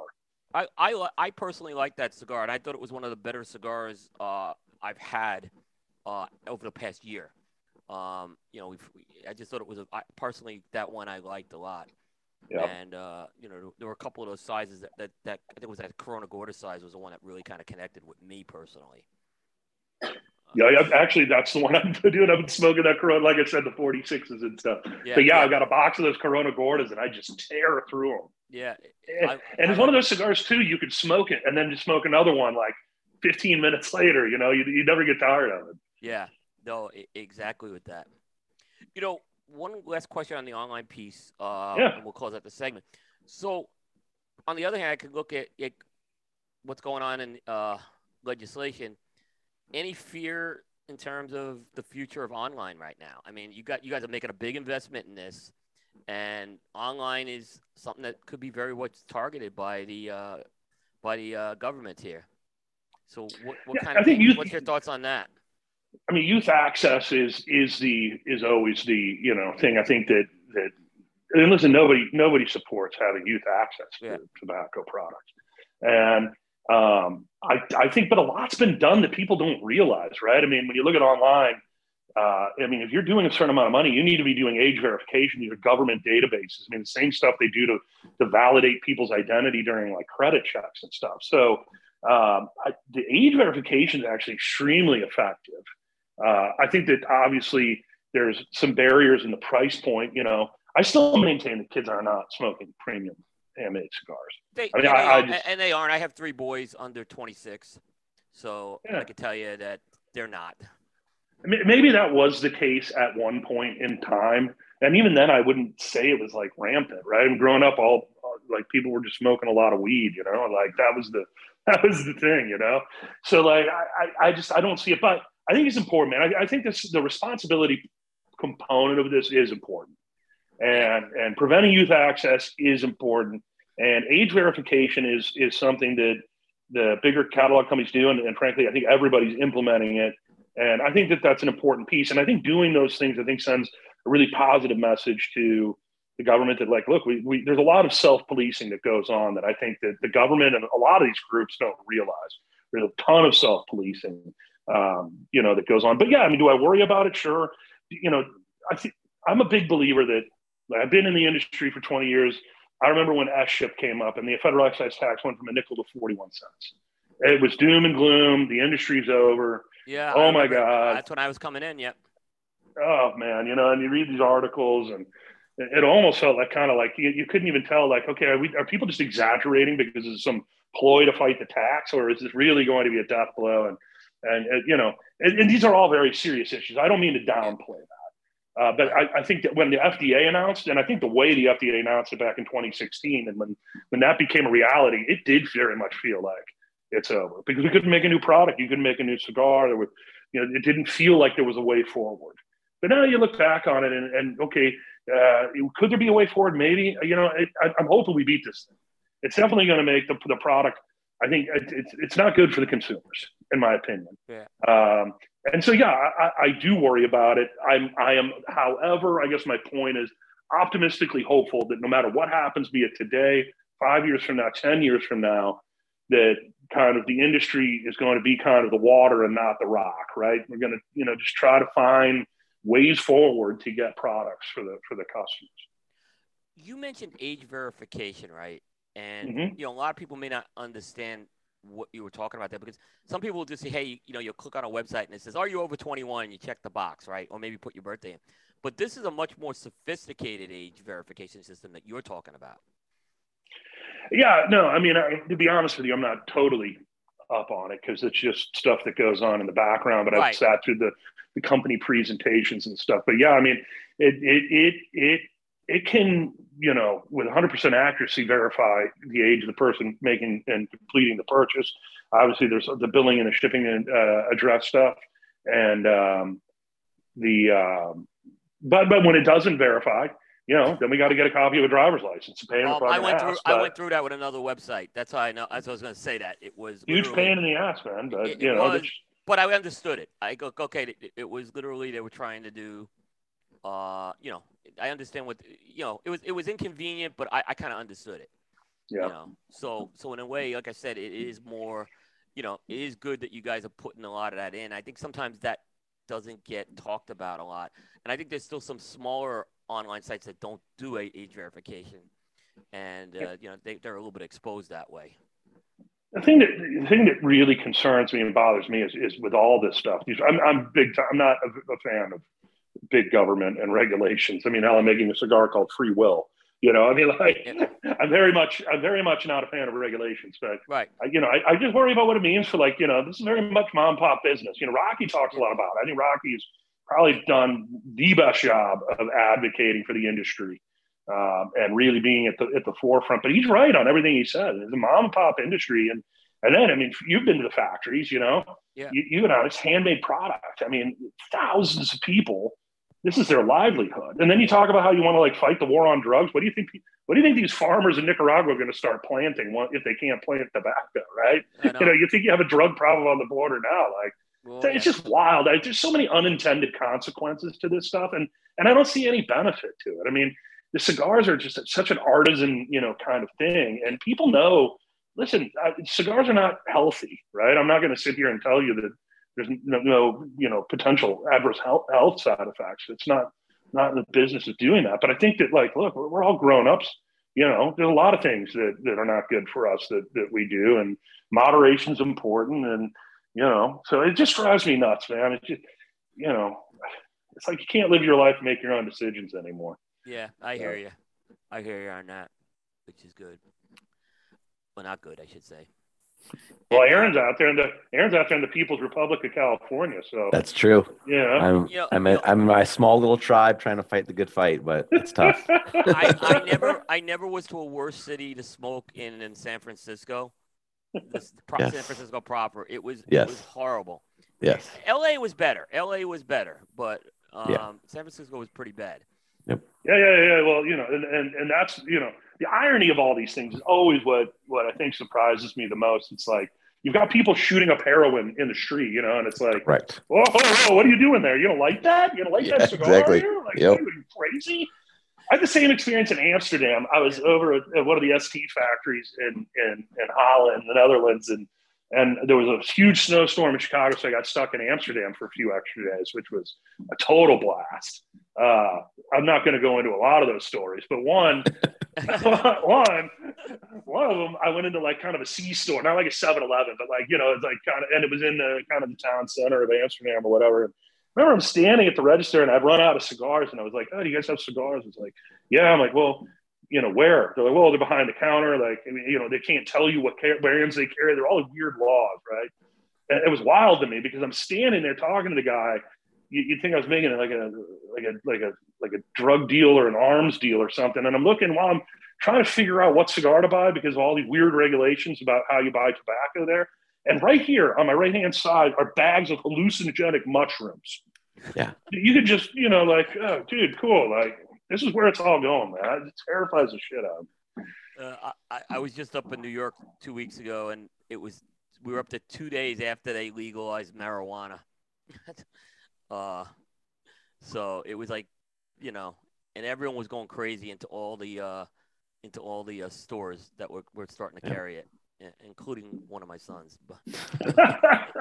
Well, that industry is creating a huge problem for the premium cigars because the machine-made stuff's definitely like ticking up, I think, and there's kind of that alternative use market. But those guys always bought the cheap tobacco, right? But we're running out of cheap tobacco, and so now they're buying the good tobacco, and it's like, I mean, God, the cost of filler's gone from like $6.50 a pound up to like $9 a pound just in the last 24 months. It's unbelievable. It's just getting crazy. Yeah. I mean, it is. And it's and that stuff's getting marked up. I can tell you too that stuff. And you want to talk marketing the kids? That's a whole other angle. They have their own. They're gonna have problems with that very soon. So, they got their own thing going, man. Yeah. All right, Aaron, do you have any questions for Alex before we kind of move into some of the fun pieces? No, not you that this wasn't covered fun. This was great. Yeah, I mean, you covered a good range. So yeah, that was a lot of good information there. Alex, this is awesome, man. That's been fun. This is kind of so from the mail order side, I guess. I know I've seen you've had some other mail order people on. I saw the episodes, but these episodes are always cool where it's like how the sausage is made, right? Yeah, exactly. Yeah, and like I said, just learning your story, and it's an incredible story, and I'm so glad that you're going to be a part of this like second half of your career, as you call it. I'm very excited to follow the journey with this as well. Well, I appreciate you guys having me on too, and to the customers, if they can support me over at www.cigarpage.com, I would appreciate it. I need to make a go of this. My wife needs to buy milk at the store, and inflation's crazy. So help me out. Help me out. Yeah, no, it's all good. All good. Definitely help them out. Get on their email list too. I advise. All right, Alex, this is our Cattle Baron Steak question of the night. Now, last week, we've been doing this question for years, and last week I hit a vegan for the first time officially. Yeah. So I'm hoping you're not going to be 2 weeks in a row. Are you a vegan, yes or no? Because I could flip the dude, the shit vegans eat is the shit my food eats. All right. What is your favorite steakhouse to go to? Ooh, man. Well, I mean, I'm in Chicago, which is easily the steak capitale, and I love food, so this is a great question. Yep. And you know what? It kind of like moves around a little bit. I'd say if I had to pick a chain, it'd either be between Mastro's and Gibbs and Morton's. Really love Morton's. Morton's, I love the consistency of Morton's. You go to like a Fleming's.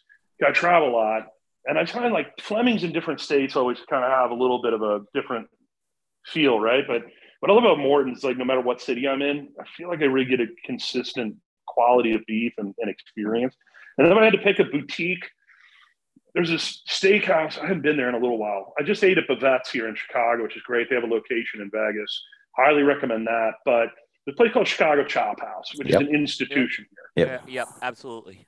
And ever since they went under new management, I don't know if you've been in a while, but we used to go there. That's where my offices were, right down the street. But when we were starting Cigar.com downtown. But last time I went there, because they're kind of under some new management, maybe as of 10 years ago, so this isn't recent. But I remember when I walked in, and the prices went up, but wow, the food was crazy. And what was awesome is you could eat any kind of meat, bone in or bone out, and you could get it, friggin' dry age, wet age, Wagyu. It's like a build your own friggin' premium steak. I've just never seen anybody do it because they're butchering the meat in the steakhouse. It's just awesome. Yeah, that's an awesome one.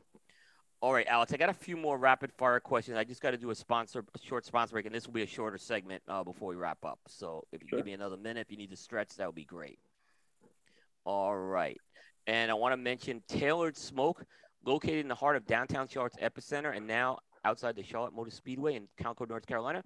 Tailored Smoke is your one-stop shop for a tailored smoking experience, and they're celebrating their 6-year anniversary this weekend. I want to mention JRE Tobacco. The authentic Corojo leaf is one of the most robust and flavorful tobacco leaves out there.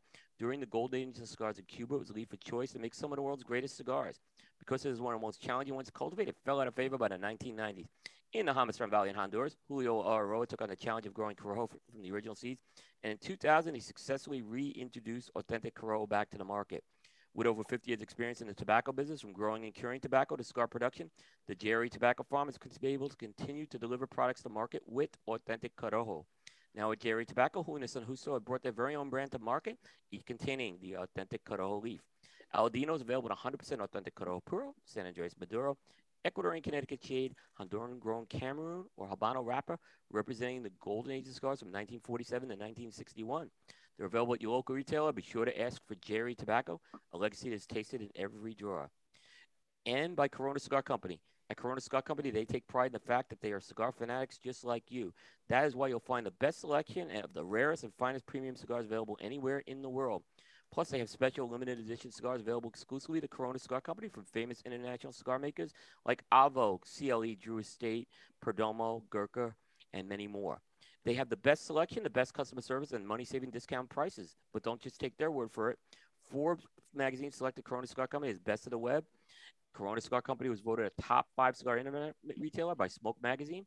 And Cigar Aficionado wrote Corona Cigar Company, the largest best-star cigar shops in America.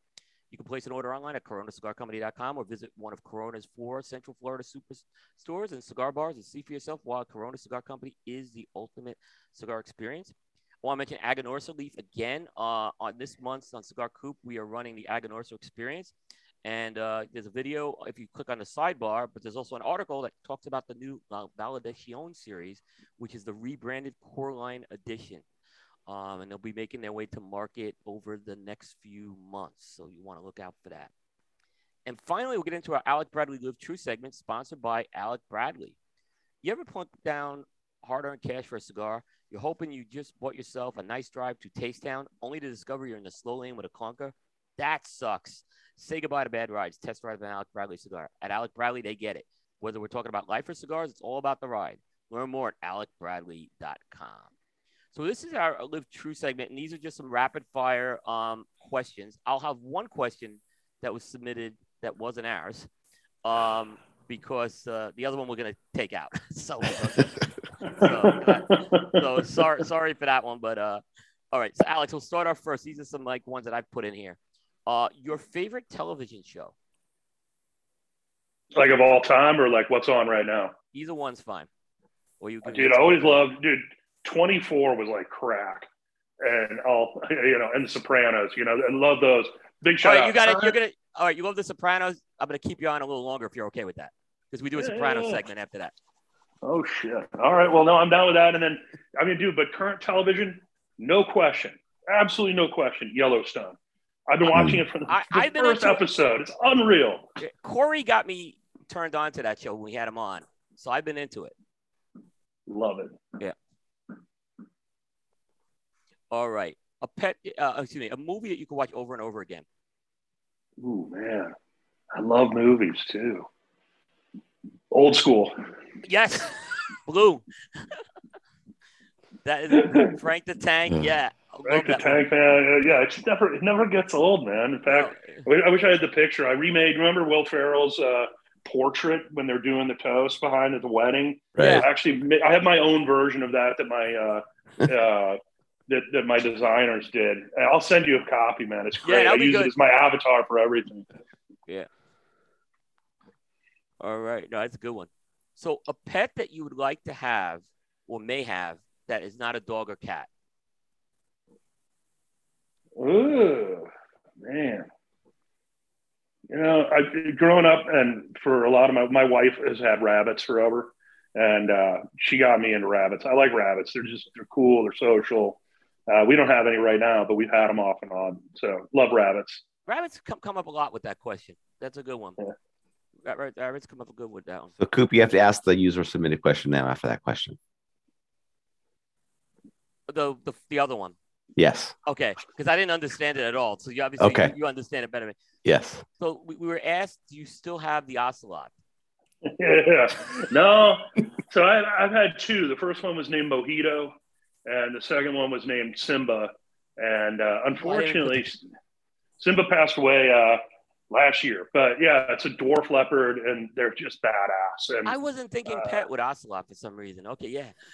Well, it was. I mean, I have like a big enclosure. So you're in Nicaragua, right? I mean, Nicaragua's like you drive down, drive the wrong way in a one way with a beer in your hand, and like it's like you want to talk about get yourself in and out of as much trouble as you want. Nicaragua's crazy, man. But yeah, so like when I got this new house, I was like, you know what, build like a big animal enclosure. Like, what are you going to put in here? I'm like, I don't know, man, but it feels like some serious Pablo Escobar shit. And so. And then I ended up buying this cat. Yeah, and I got like the tree. So it really wasn't a pet. I mean, the thing let me pet it for like the first day or two.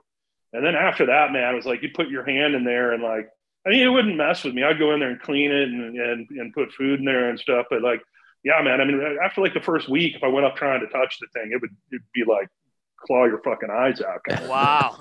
Yeah, it's pretty wild. I was down in Nicaragua though, right? Yeah, it's Nicaragua. Yeah, so it was a rescue. Like the first one was a rescue. Like these people buy this shit and then they don't know how to take care of it. They don't have the money to pay for the food. And the thing would eat 1 pound or 2 pounds of chicken a day. It was a badass. You could put a bird in there and it would just sit there and fly across the cage and just grab it midair, man. I mean, that's badass, dude. Yeah. Yeah, I'm gonna miss those guys, but I'm not doing it. I'm not getting another one. So no, I do no longer have it, and I've decided that is just a lot to manage. So I don't think there'll be another one, at least for now. Understood on that one. All right, a topping on pizza you like besides cheese? Pepperoni. Everyone answers pepperoni on that one, yeah. You know what I'm getting into those it's a Chicago thing, but I mean it is kind of nationwide, but. More and more places are offering habanero peppers or giardiniera, or everybody pronounces that shit differently. Yeah. That is on fire on pizza, man. I look at those peppers and they make my mouth like water. I mean, I can just look at them and smell them, and it's like all of a sudden I taste it without even putting it in my mouth. It's amazing what that does to your palate. All right, your favorite month of the year and your least favorite month of the year. Oh man, July is probably my favorite, my birthday month, but also, dude, it's just that's always a month where I like try not to travel. I mean, it's kind of hard to do with the trade show, but like, there's nothing like coming back from the trade show. It's like right in the middle of summer. I mean, you live in Chicago, that's just the shit you live for. July is what you live for in this town, And then least favorite, I mean, without a doubt, January. Yeah, I mean. It's just dark all the time. It's fucking cold here in Chicago. Like, the holidays are over. It's fuck. You got to start working on your taxes. There's so much depressing shit that goes on in January. Yeah. All right. Your favorite type of sandwich? Oh man, like type of sandwich or sandwich, store maker. Type of sandwich. Type of Sammy, man. I'm a roast beef guy through and through, but I like to break it up with a good Italian. Yep. Oh. Italian roast beef, there's nothing like it in Chicago. I can tell you that. Nothing like it. Was Justin's answer pulled pork? Probably. We didn't ask this of Justin. Yeah, Justin We could have cared less. So yeah. Exactly. We thought it was Sunday gravy on a yeah, right. exactly. He would Oh, no, slop, gabagool, It's sauce. It's he would have said gravy, sloppy it's joes sauce. or something like that. Yeah, there you go. Justin got that one wrong too. All right. If you had a reality TV show, what would the name of it be called? Oh man. Yeah, the box office, because I would want to do it like as a owner operator of a strip club. I've always wanted to make a strip club called the Box Office. That's a good one. That's a good one. Man. I like that. So I would love to do a reality show of like, and I think people get into that. Doesn't that feel like? It always feels like. Listen, I don't go into a bunch of strip clubs, but it does feels like that's a whole different subculture. You know, I think that'd be fascinating. I don't know if there has been one or not. That's a good question. There may be. I was trying to get we were trying to do one for my wife. My wife's a psychologist, and her and her friend are two really cute girls, and they do this YouTube thing. I mean, I did very well. I don't know how I landed my wife, but she's hot, she's smart, she's got all that stuff. So they were doing this thing called Hot Docs, which I thought would have been really cool, kind of like a love line, but with two hot chicks answering your questions on stuff. So wow. that might have been my other that might have been the other one I would have wanted to do, and just kind of just hang in the background. I always loved that love line when they were doing that Dr. Drew stuff. Yeah, that's good. That's good. So Alex, normally this is where I'd say we kind of close out with you, but Aaron and I do a Sopranos segment almost every week, and we did have one, and I'd like to, if you're okay with it, I'd like to keep you on for that segment. Hell yeah. Yeah, and what we're doing this week on our Sopranos segment, and this is like Aaron and I, it's one of our favorite shows. So we there's constant things to talk about. Is we've been going through on a few shows some trivia facts from The Sopranos from IMDb, and basically I'll read this out, and if you have any commentary on this trivia fact, just roll it out. There's nothing structured here. All right. So this one was an interesting one. There's an actor by the name of Michael Rispoli, and he auditioned for the role of Tony, but he didn't get that role. And so series creator David Chase created a special role for him called Jackie Aprile, and Jackie Aprile Sr. actually. And he was originally, that character was supposed to be an older character, but they made him much younger to bring Michael into the show. Jackie Aprile was one of my favorite characters, actually. They killed him off too soon. Yeah, he was good. I still like him best, I think, in Rounders, because he was like the low level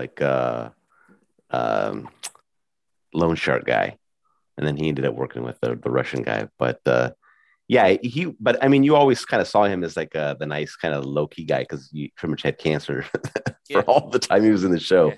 Yeah. Now it was kind of depressing, man, and that's weird. You know, I have a hard time even wrapping my head around that piece of trivia, because for me, it's like there was no one else who was born to play that role than Gandolfini. You know what I mean? Yeah, exactly.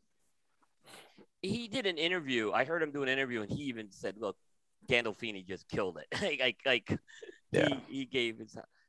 Now, Rispoli played a role in Summer of Sam that was really a good role. He played one of these guys who's like very upset about the son of Sam, and he was hell bent on trying to track down who it was.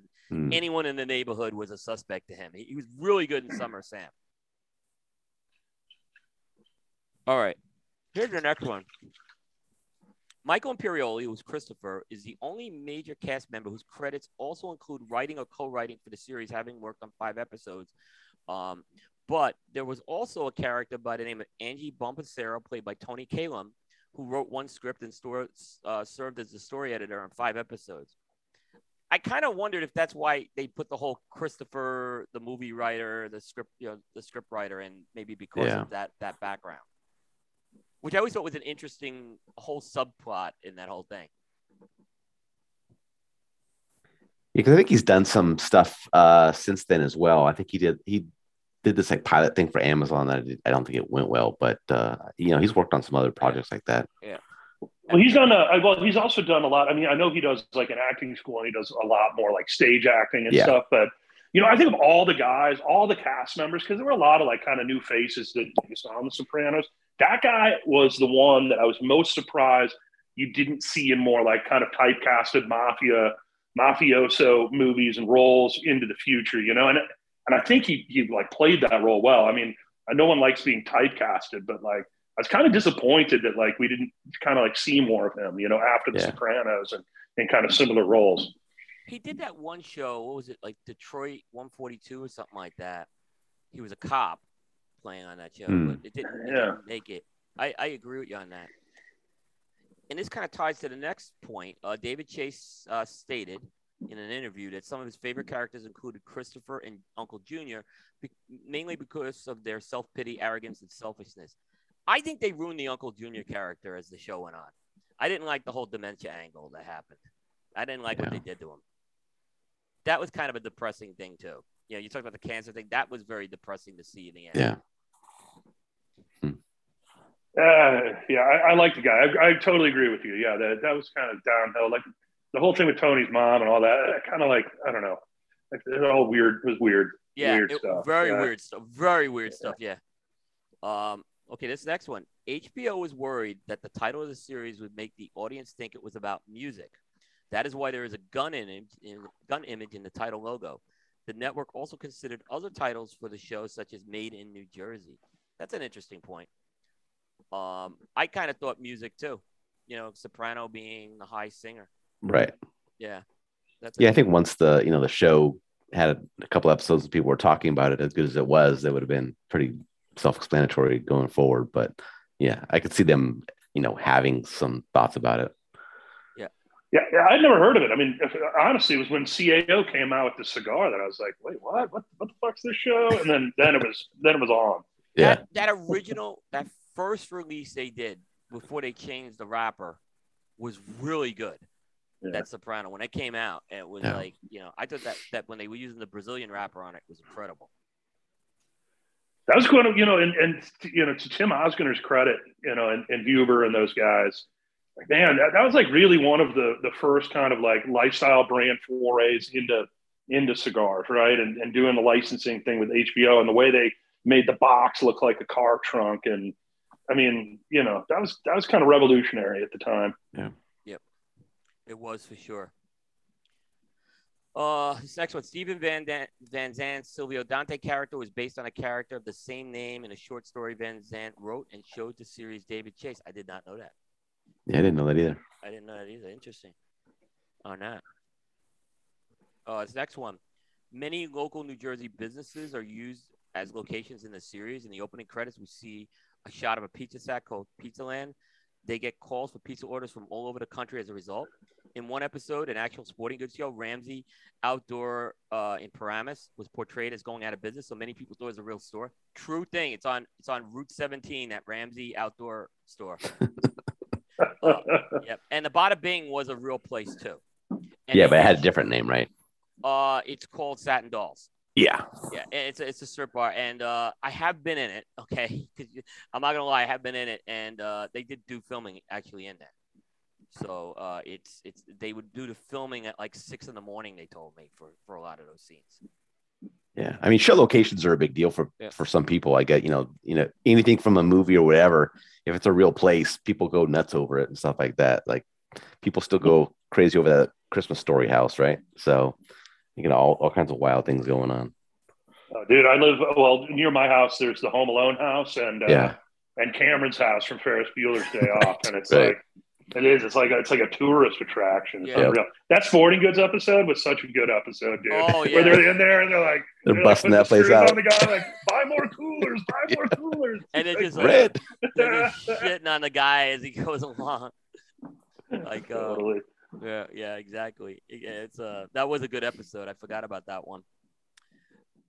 David Chase claims the relationship between Tony and his mother Livia was based on his relationship with his own mother Norma. Livia is also the name of the Roman Emperor's wife. Roman Emperor's Augustus's conniving, murderous wife, especially portrayed in I Claudius. That's the first thing I thought of was I Claudius with the Livia name. Yeah. Yeah. That takes balls to admit to that, man. I don't feel like I feel like I feel like that's not something you'd want to like tell people. No, that was Well, absolutely. you have to bet his mom's dead. Exactly. I mean, well, I wonder if the Beehive shooting the Beehive thing was Right. Now I did notice this next fact. The opening credits of the first 3 seasons are notable for one significant difference from the rest of the seasons, in that there's a shot of the World Trade Center, visible in Tony Soprano's passenger side window, which was, for obvious reasons, removed after 9/11. I did notice they did that when that happened. And that was the only change for the entire running of the series, correct? That was the only change they did Yeah. for the credits, other than the names. Yeah. So yeah, that was, because that was 2002 when the 4th season happened, and it was like, I remember I didn't see the show in 2002. I watched it later, but when I got there, it was very obvious that why I noticed right away it was removed. Yeah. All right, we got 2 more here. Whenever an actor or actress would go to David Chase to complain about his or her own character, arguing the character would never do this or that thing. Okay, let me read this again. Whenever an actor or actress would go on David Chase to complain about his or her character, arguing that the character would never do this or that thing, it has been reported multiple times that Chase would respond, "Who told you it is your character?" There you go. Yeah. There you go. And the last one, Drea De Matteo, who played Adriana, had to spend 4 hours in hair and makeup before shooting each episode in order to achieve the mob girl look. It took 2 hours to prepare her hair, and in the instances in which her arms, legs, and torso were uncovered, an hour and a half to apply makeup to cover the tattoos. That's dedication. That's dedication, is what I've been saying. And kind of very much a stereotypical. She had more of a stereotypical Brooklyn look to me than New Jersey. Growing up in Brooklyn, I can just tell you, she much more looked like a Brooklyn girl than a New Jersey. Yeah, is what I'll say. All right, and that's our Sopranos segment for this week. So, Alex, I want to thank you very much for your time, very generous time. Pleasure to get to know you. I look forward to continuing to get to know you more. And I know our paths will cross maybe in person at some point too. Well, probably in July. Are you going to the PCA? Yes. Yep. Definitely, man. Well, let's get a beer. Let's get a beer. Come out to the media house too. You're welcome to come out there and hang out. Oh, dude, that'd be awesome. Dude, totally. Great. I'd love great. to. I look forward. Yeah, let's definitely make that happen. Sweet. Awesome. Alex, thanks so much again. Best of luck to you. Check out cigarpage.com if you haven't already, and we'll see you very soon. Yeah, definitely. And thank you to all the customers who've supported us, and look forward to continuing to do so. Thanks a lot, Alex. Take care, buddy. All right. Later, man. See ya. The one and only Alex Svensson of Cigar Page. And we got one more segment we're going to do. And first, what I'll do is do a word from the remaining sponsors. And first up, J.C. Newman. Founded in 1895 by Julius Caesar Newman, J.C. Newman Cigar Company is the oldest family-owned premium cigar maker in America. For 4 generations and today 127 years, J.C. Newman has been handcrafting many of the world's finest cigars. J.C. Newman is headquartered in an iconic 111-year-old cigar factory in the Ybor City National Historic Landmark District of Tampa, Florida. At the factory known as El Rajol, J.C. Newman rolls premium cigars by hand-operated antique cigar machines. The J.C. Newman Pensa factory is the second largest in Nicaragua, and it's where Brickhouse, Perla de Mar, El Baton, Quorum, and Yago cigars are hand-rolled. J.C. Newman's Diamond Crown, Maximus, Julius Caesar, and Black Diamond cigars are handmade by Tabacalera A. Fuente in the Dominican Republic. With its longtime partners, the Arturo Fuente family, the Newmans have founded the Cigar Family Charitable Foundation, which supports low-income families in the Dominican Republic with education, healthcare, vocational training, and clean water. Visit jcnewman.com to learn more. And by Casa Cuevas Cigars. The Cuevas family has 5 generations of experience in cigar making. For many years, they have manufactured cigars for many industry leaders at a Las Lavas factory in the Dominican Republic. Now the Cuevas family has brought their very own brand to market, each containing, now the Cuevas family is bringing their very own brand to market with Casa Cuevas cigars. Try the Casa Cuevas Connecticut, the Casa Cuevas Habano, Casa Cuevas Maduro, La Mandaria, and Patrimonio line, as well as the Cuevas Reserva line. If they don't carry it, be sure to ask your local retailer for Casa Cuevas cigars, from our casa to yours. And by Aventura Cigars. Aventura the Explorer is the first creation by Marcel Noble and Henderson Ventura. Immediately after lighting up the Explorer, The Mexican wrapper will delight the aficionado with its dark chocolate flavor. After a while and pleasure, the Dominican filler will flatter the aficionado's palate with wonderful spicy and leathery aromas and unite it with the wooden sweetness from Ecuador. Try Aventura to explore and explore the wonderful experience. And we get into our industry deliberations segment, sponsored by Dumbarton Tobacco and Trust. There's no deliberation when it comes to Dumbarton's track record since launching in 2015. This has included 7 consecutive top 3 appearances on the Half Wheel Consensus, including #1 Cigar of the Year in 2020 with the Mi Querida Tricky Traca. Visit DTT Cigars to find a purveyor that carries the brands of Dumbarton Tobacco and Trust. So, Aaron, before we get into this, I've been private messaged on this twice by 2 people. I am not calling for Joe Girardi to be fired over one game, but I am getting concerned over the last 3 games. The Texas series was more concerning to me in a lot of ways, but this was but you don't fire a manager over one game. But unfortunately, you gotta. I'm not ready to can Girardi. No. Has he done a good job? No. I mean, he's had a very bad week. So yeah. And we'll see what happens with that. I mean, if you fire Girardi, Aaron, in my opinion, you give up on the season at this point. You're saying you give up on the season, and I don't think that would send the wrong message to everybody. Yeah. You don't want to bring him back after this year. That's a total valid option. Right. If he's like 80 and 82 again, I get it. But I'm not. I don't think we fire him at this point. Right. It's a long way to go. It's a long season, guys. 162 games. Yeah. All right. So, Aaron, these were kind of – I wanted to leave these just for me and you because I think these are things that we've talked about. Mm-hmm. One thing or another. These are some just rapid-fire comments of things going on in the industry over the past few weeks. So I'll start off with if folks haven't heard, there's been a major crackdown on YouTube with a lot of people having videos flagged, warnings being issued, strikes being issued. It's like basically if you get 3 warnings, you're off YouTube forever. So some people have gotten first and second strikes. And it's led to a lot. I mean, Brian Glynn left YouTube. I know that Bob the Cigar Guy got flagged. I think Kevin from Cigar Prop had his Drew Estate video removed. And I think there were a few others that I heard as well. You and I had some specific thoughts on this, right? Yeah. What I'll say is I'm going to just preface this by saying, and I'm not going to speak for you, but I don't think anyone was breaking any rules with their videos, at least for the most part. Would you agree with that? I'm not clear on the YouTube rules necessarily. So if there's promoting and like the sales of tobacco, I can see how those rules were broken. Kevin sent me a message this over the week on Kevin from Cigar Prop, and he thinks that the problem was that there were links the links flagged a lot of these guys, and he thinks that's what happened with him with Drew Estate. That when it flagged it, there's kind of an external connotation that there's a retail connection. Okay. So, for example, you won't see a link in the YouTube video for Alex's cigar page. I mean, I'm just because I'd be afraid that would get the YouTube video struck there. Right.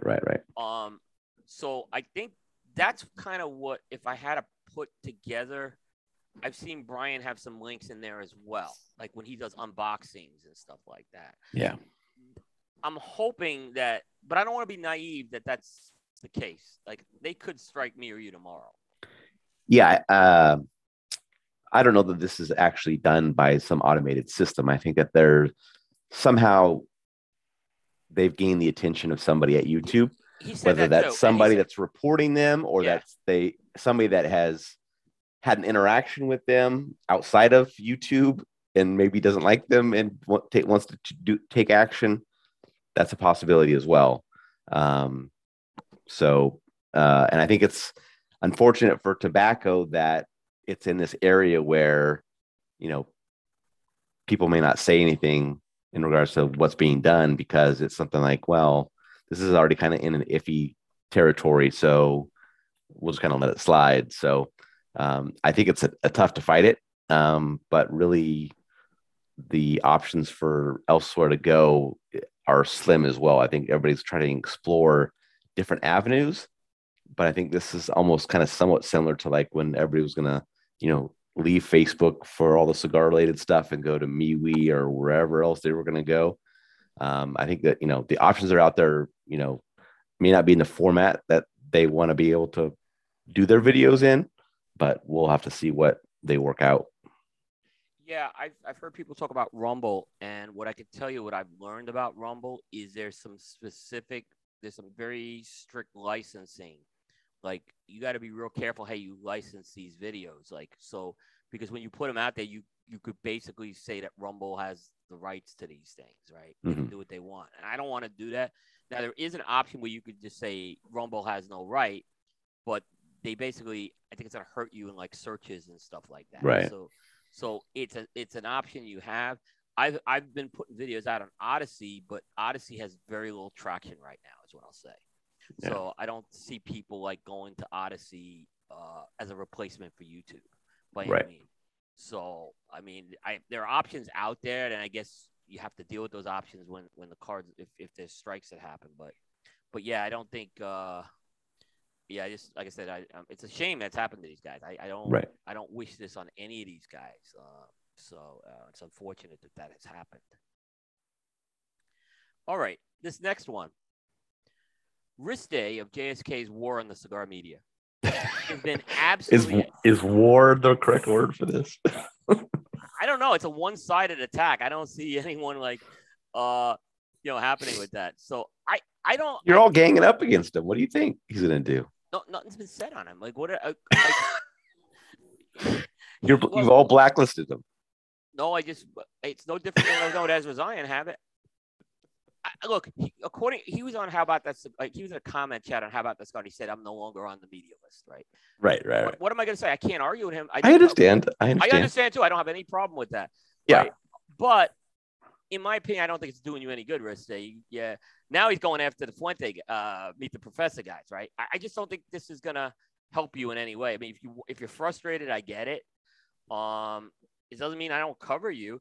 And by the way, Riste, just because you cut me off a list doesn't mean I'm not going to cover you anyway. So if there's a story I see that's worth it, I'm going to do it. But he has a right to do that. I mean, certainly if I'm not covering him, share with me on that. No, I don't think he's not. He hasn't never been a stranger to controversy, and I think he kind of thrives on it a little bit. Yeah. He likes to kind of do things a little differently. Yeah. So, I think when that things like this happen, he's going to try to spin it in a way that brings him some attention, and he can run with that. So it works out. Yeah, exactly. All right, along those lines, the whole announcement of the proposed flavor ban. Do you have any thoughts on that? I think it's a while before we see any kind of real movement on that. He has to go open for comments, and then they have to review the comments, and then the lawsuits and all that kind of stuff. So I'm very curious to see how the cigar industry gets behind this.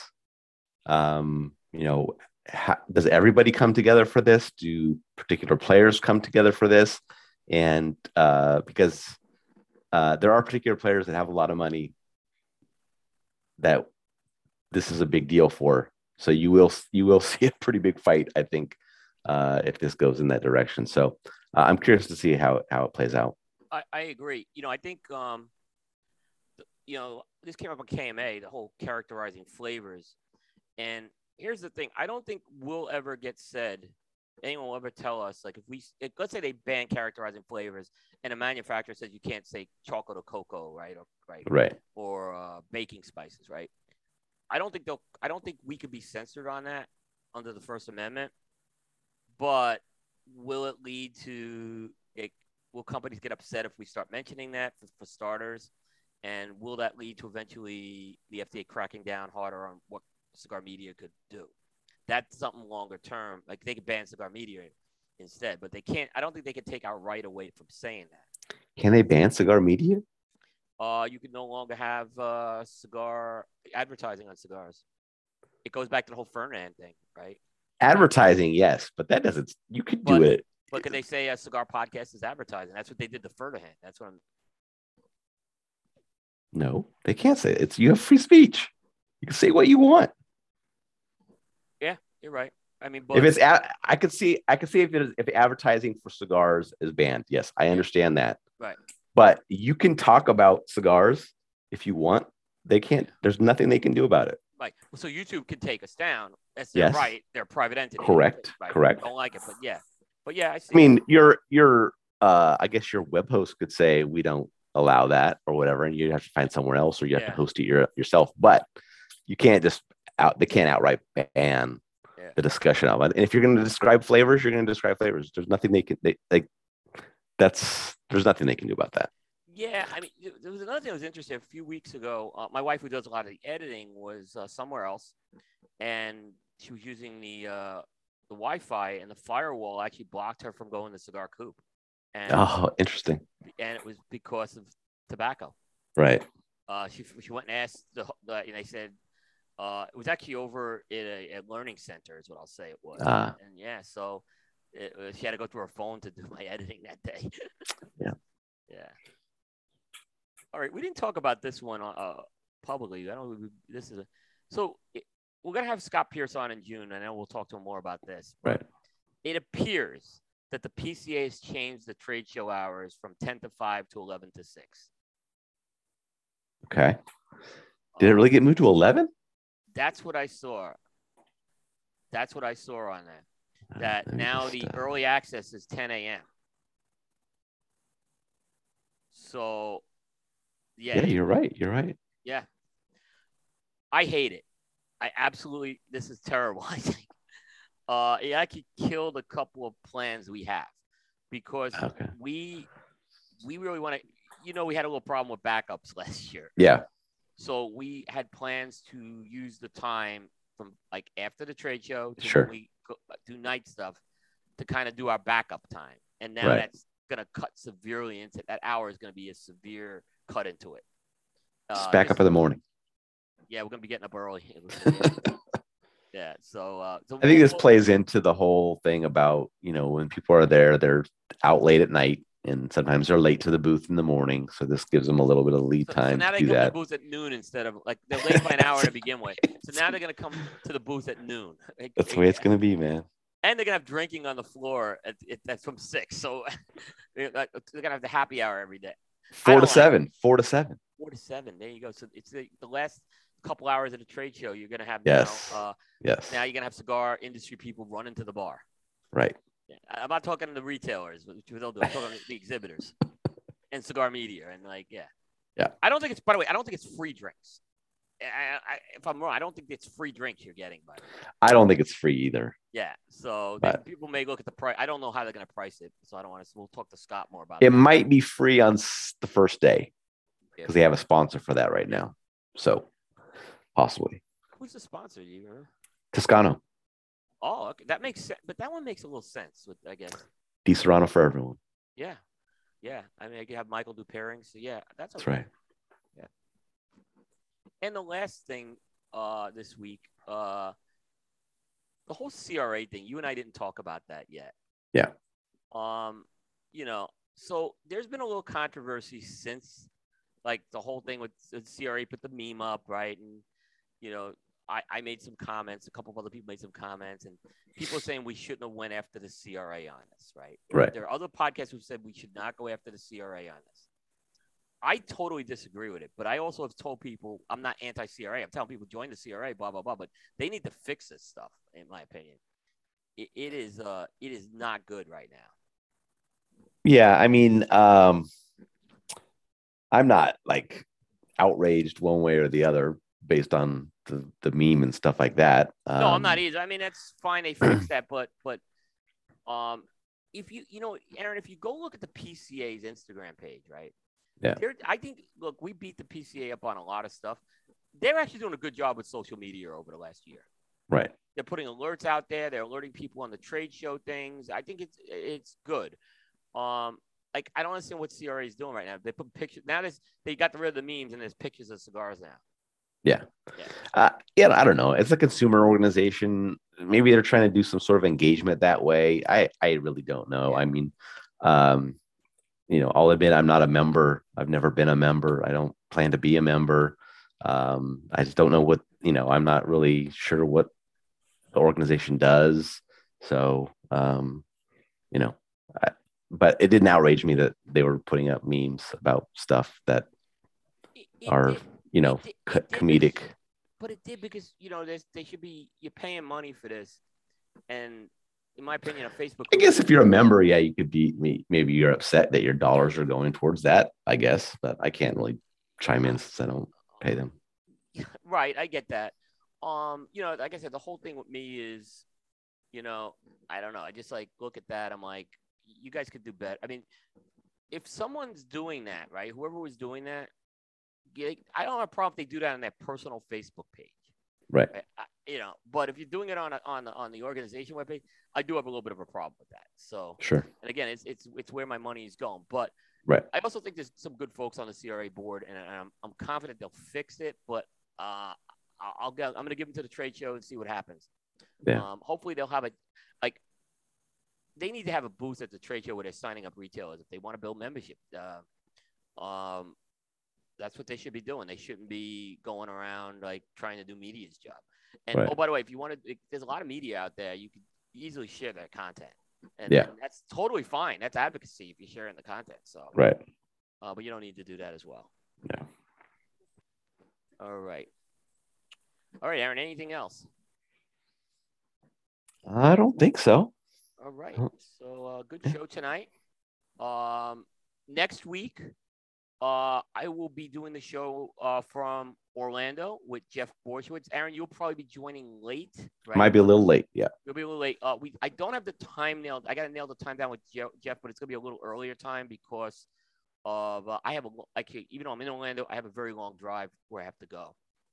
So I want to get home like at a reasonable hour. Old guys gotta get home, yeah. So it's a long day. So it's but yeah, we'll be with Jeff. It's always entertaining for sure. So I'm working on him. He did reject the Impossible Meat idea. We'll see. We tried to get White Castle last year. It didn't work out. But yeah, so we'll have that time announced probably the next day or two. Thanks. I think we're going to be up against the Drew Estate freestyles. I think we'll probably time it after that is what I'm thinking. Mm-hmm. So, but yeah, that's it. All right. Want to thank our audience. Want to thank Alex. Aaron, thank you as always. Yep. That's going to wrap up Primetime episode 226 into the annals of history for this Cinco de Mayo 2022. Now, May 6th, Friday on the East Coast. We'll see everybody next week. Take care, everybody. See you guys.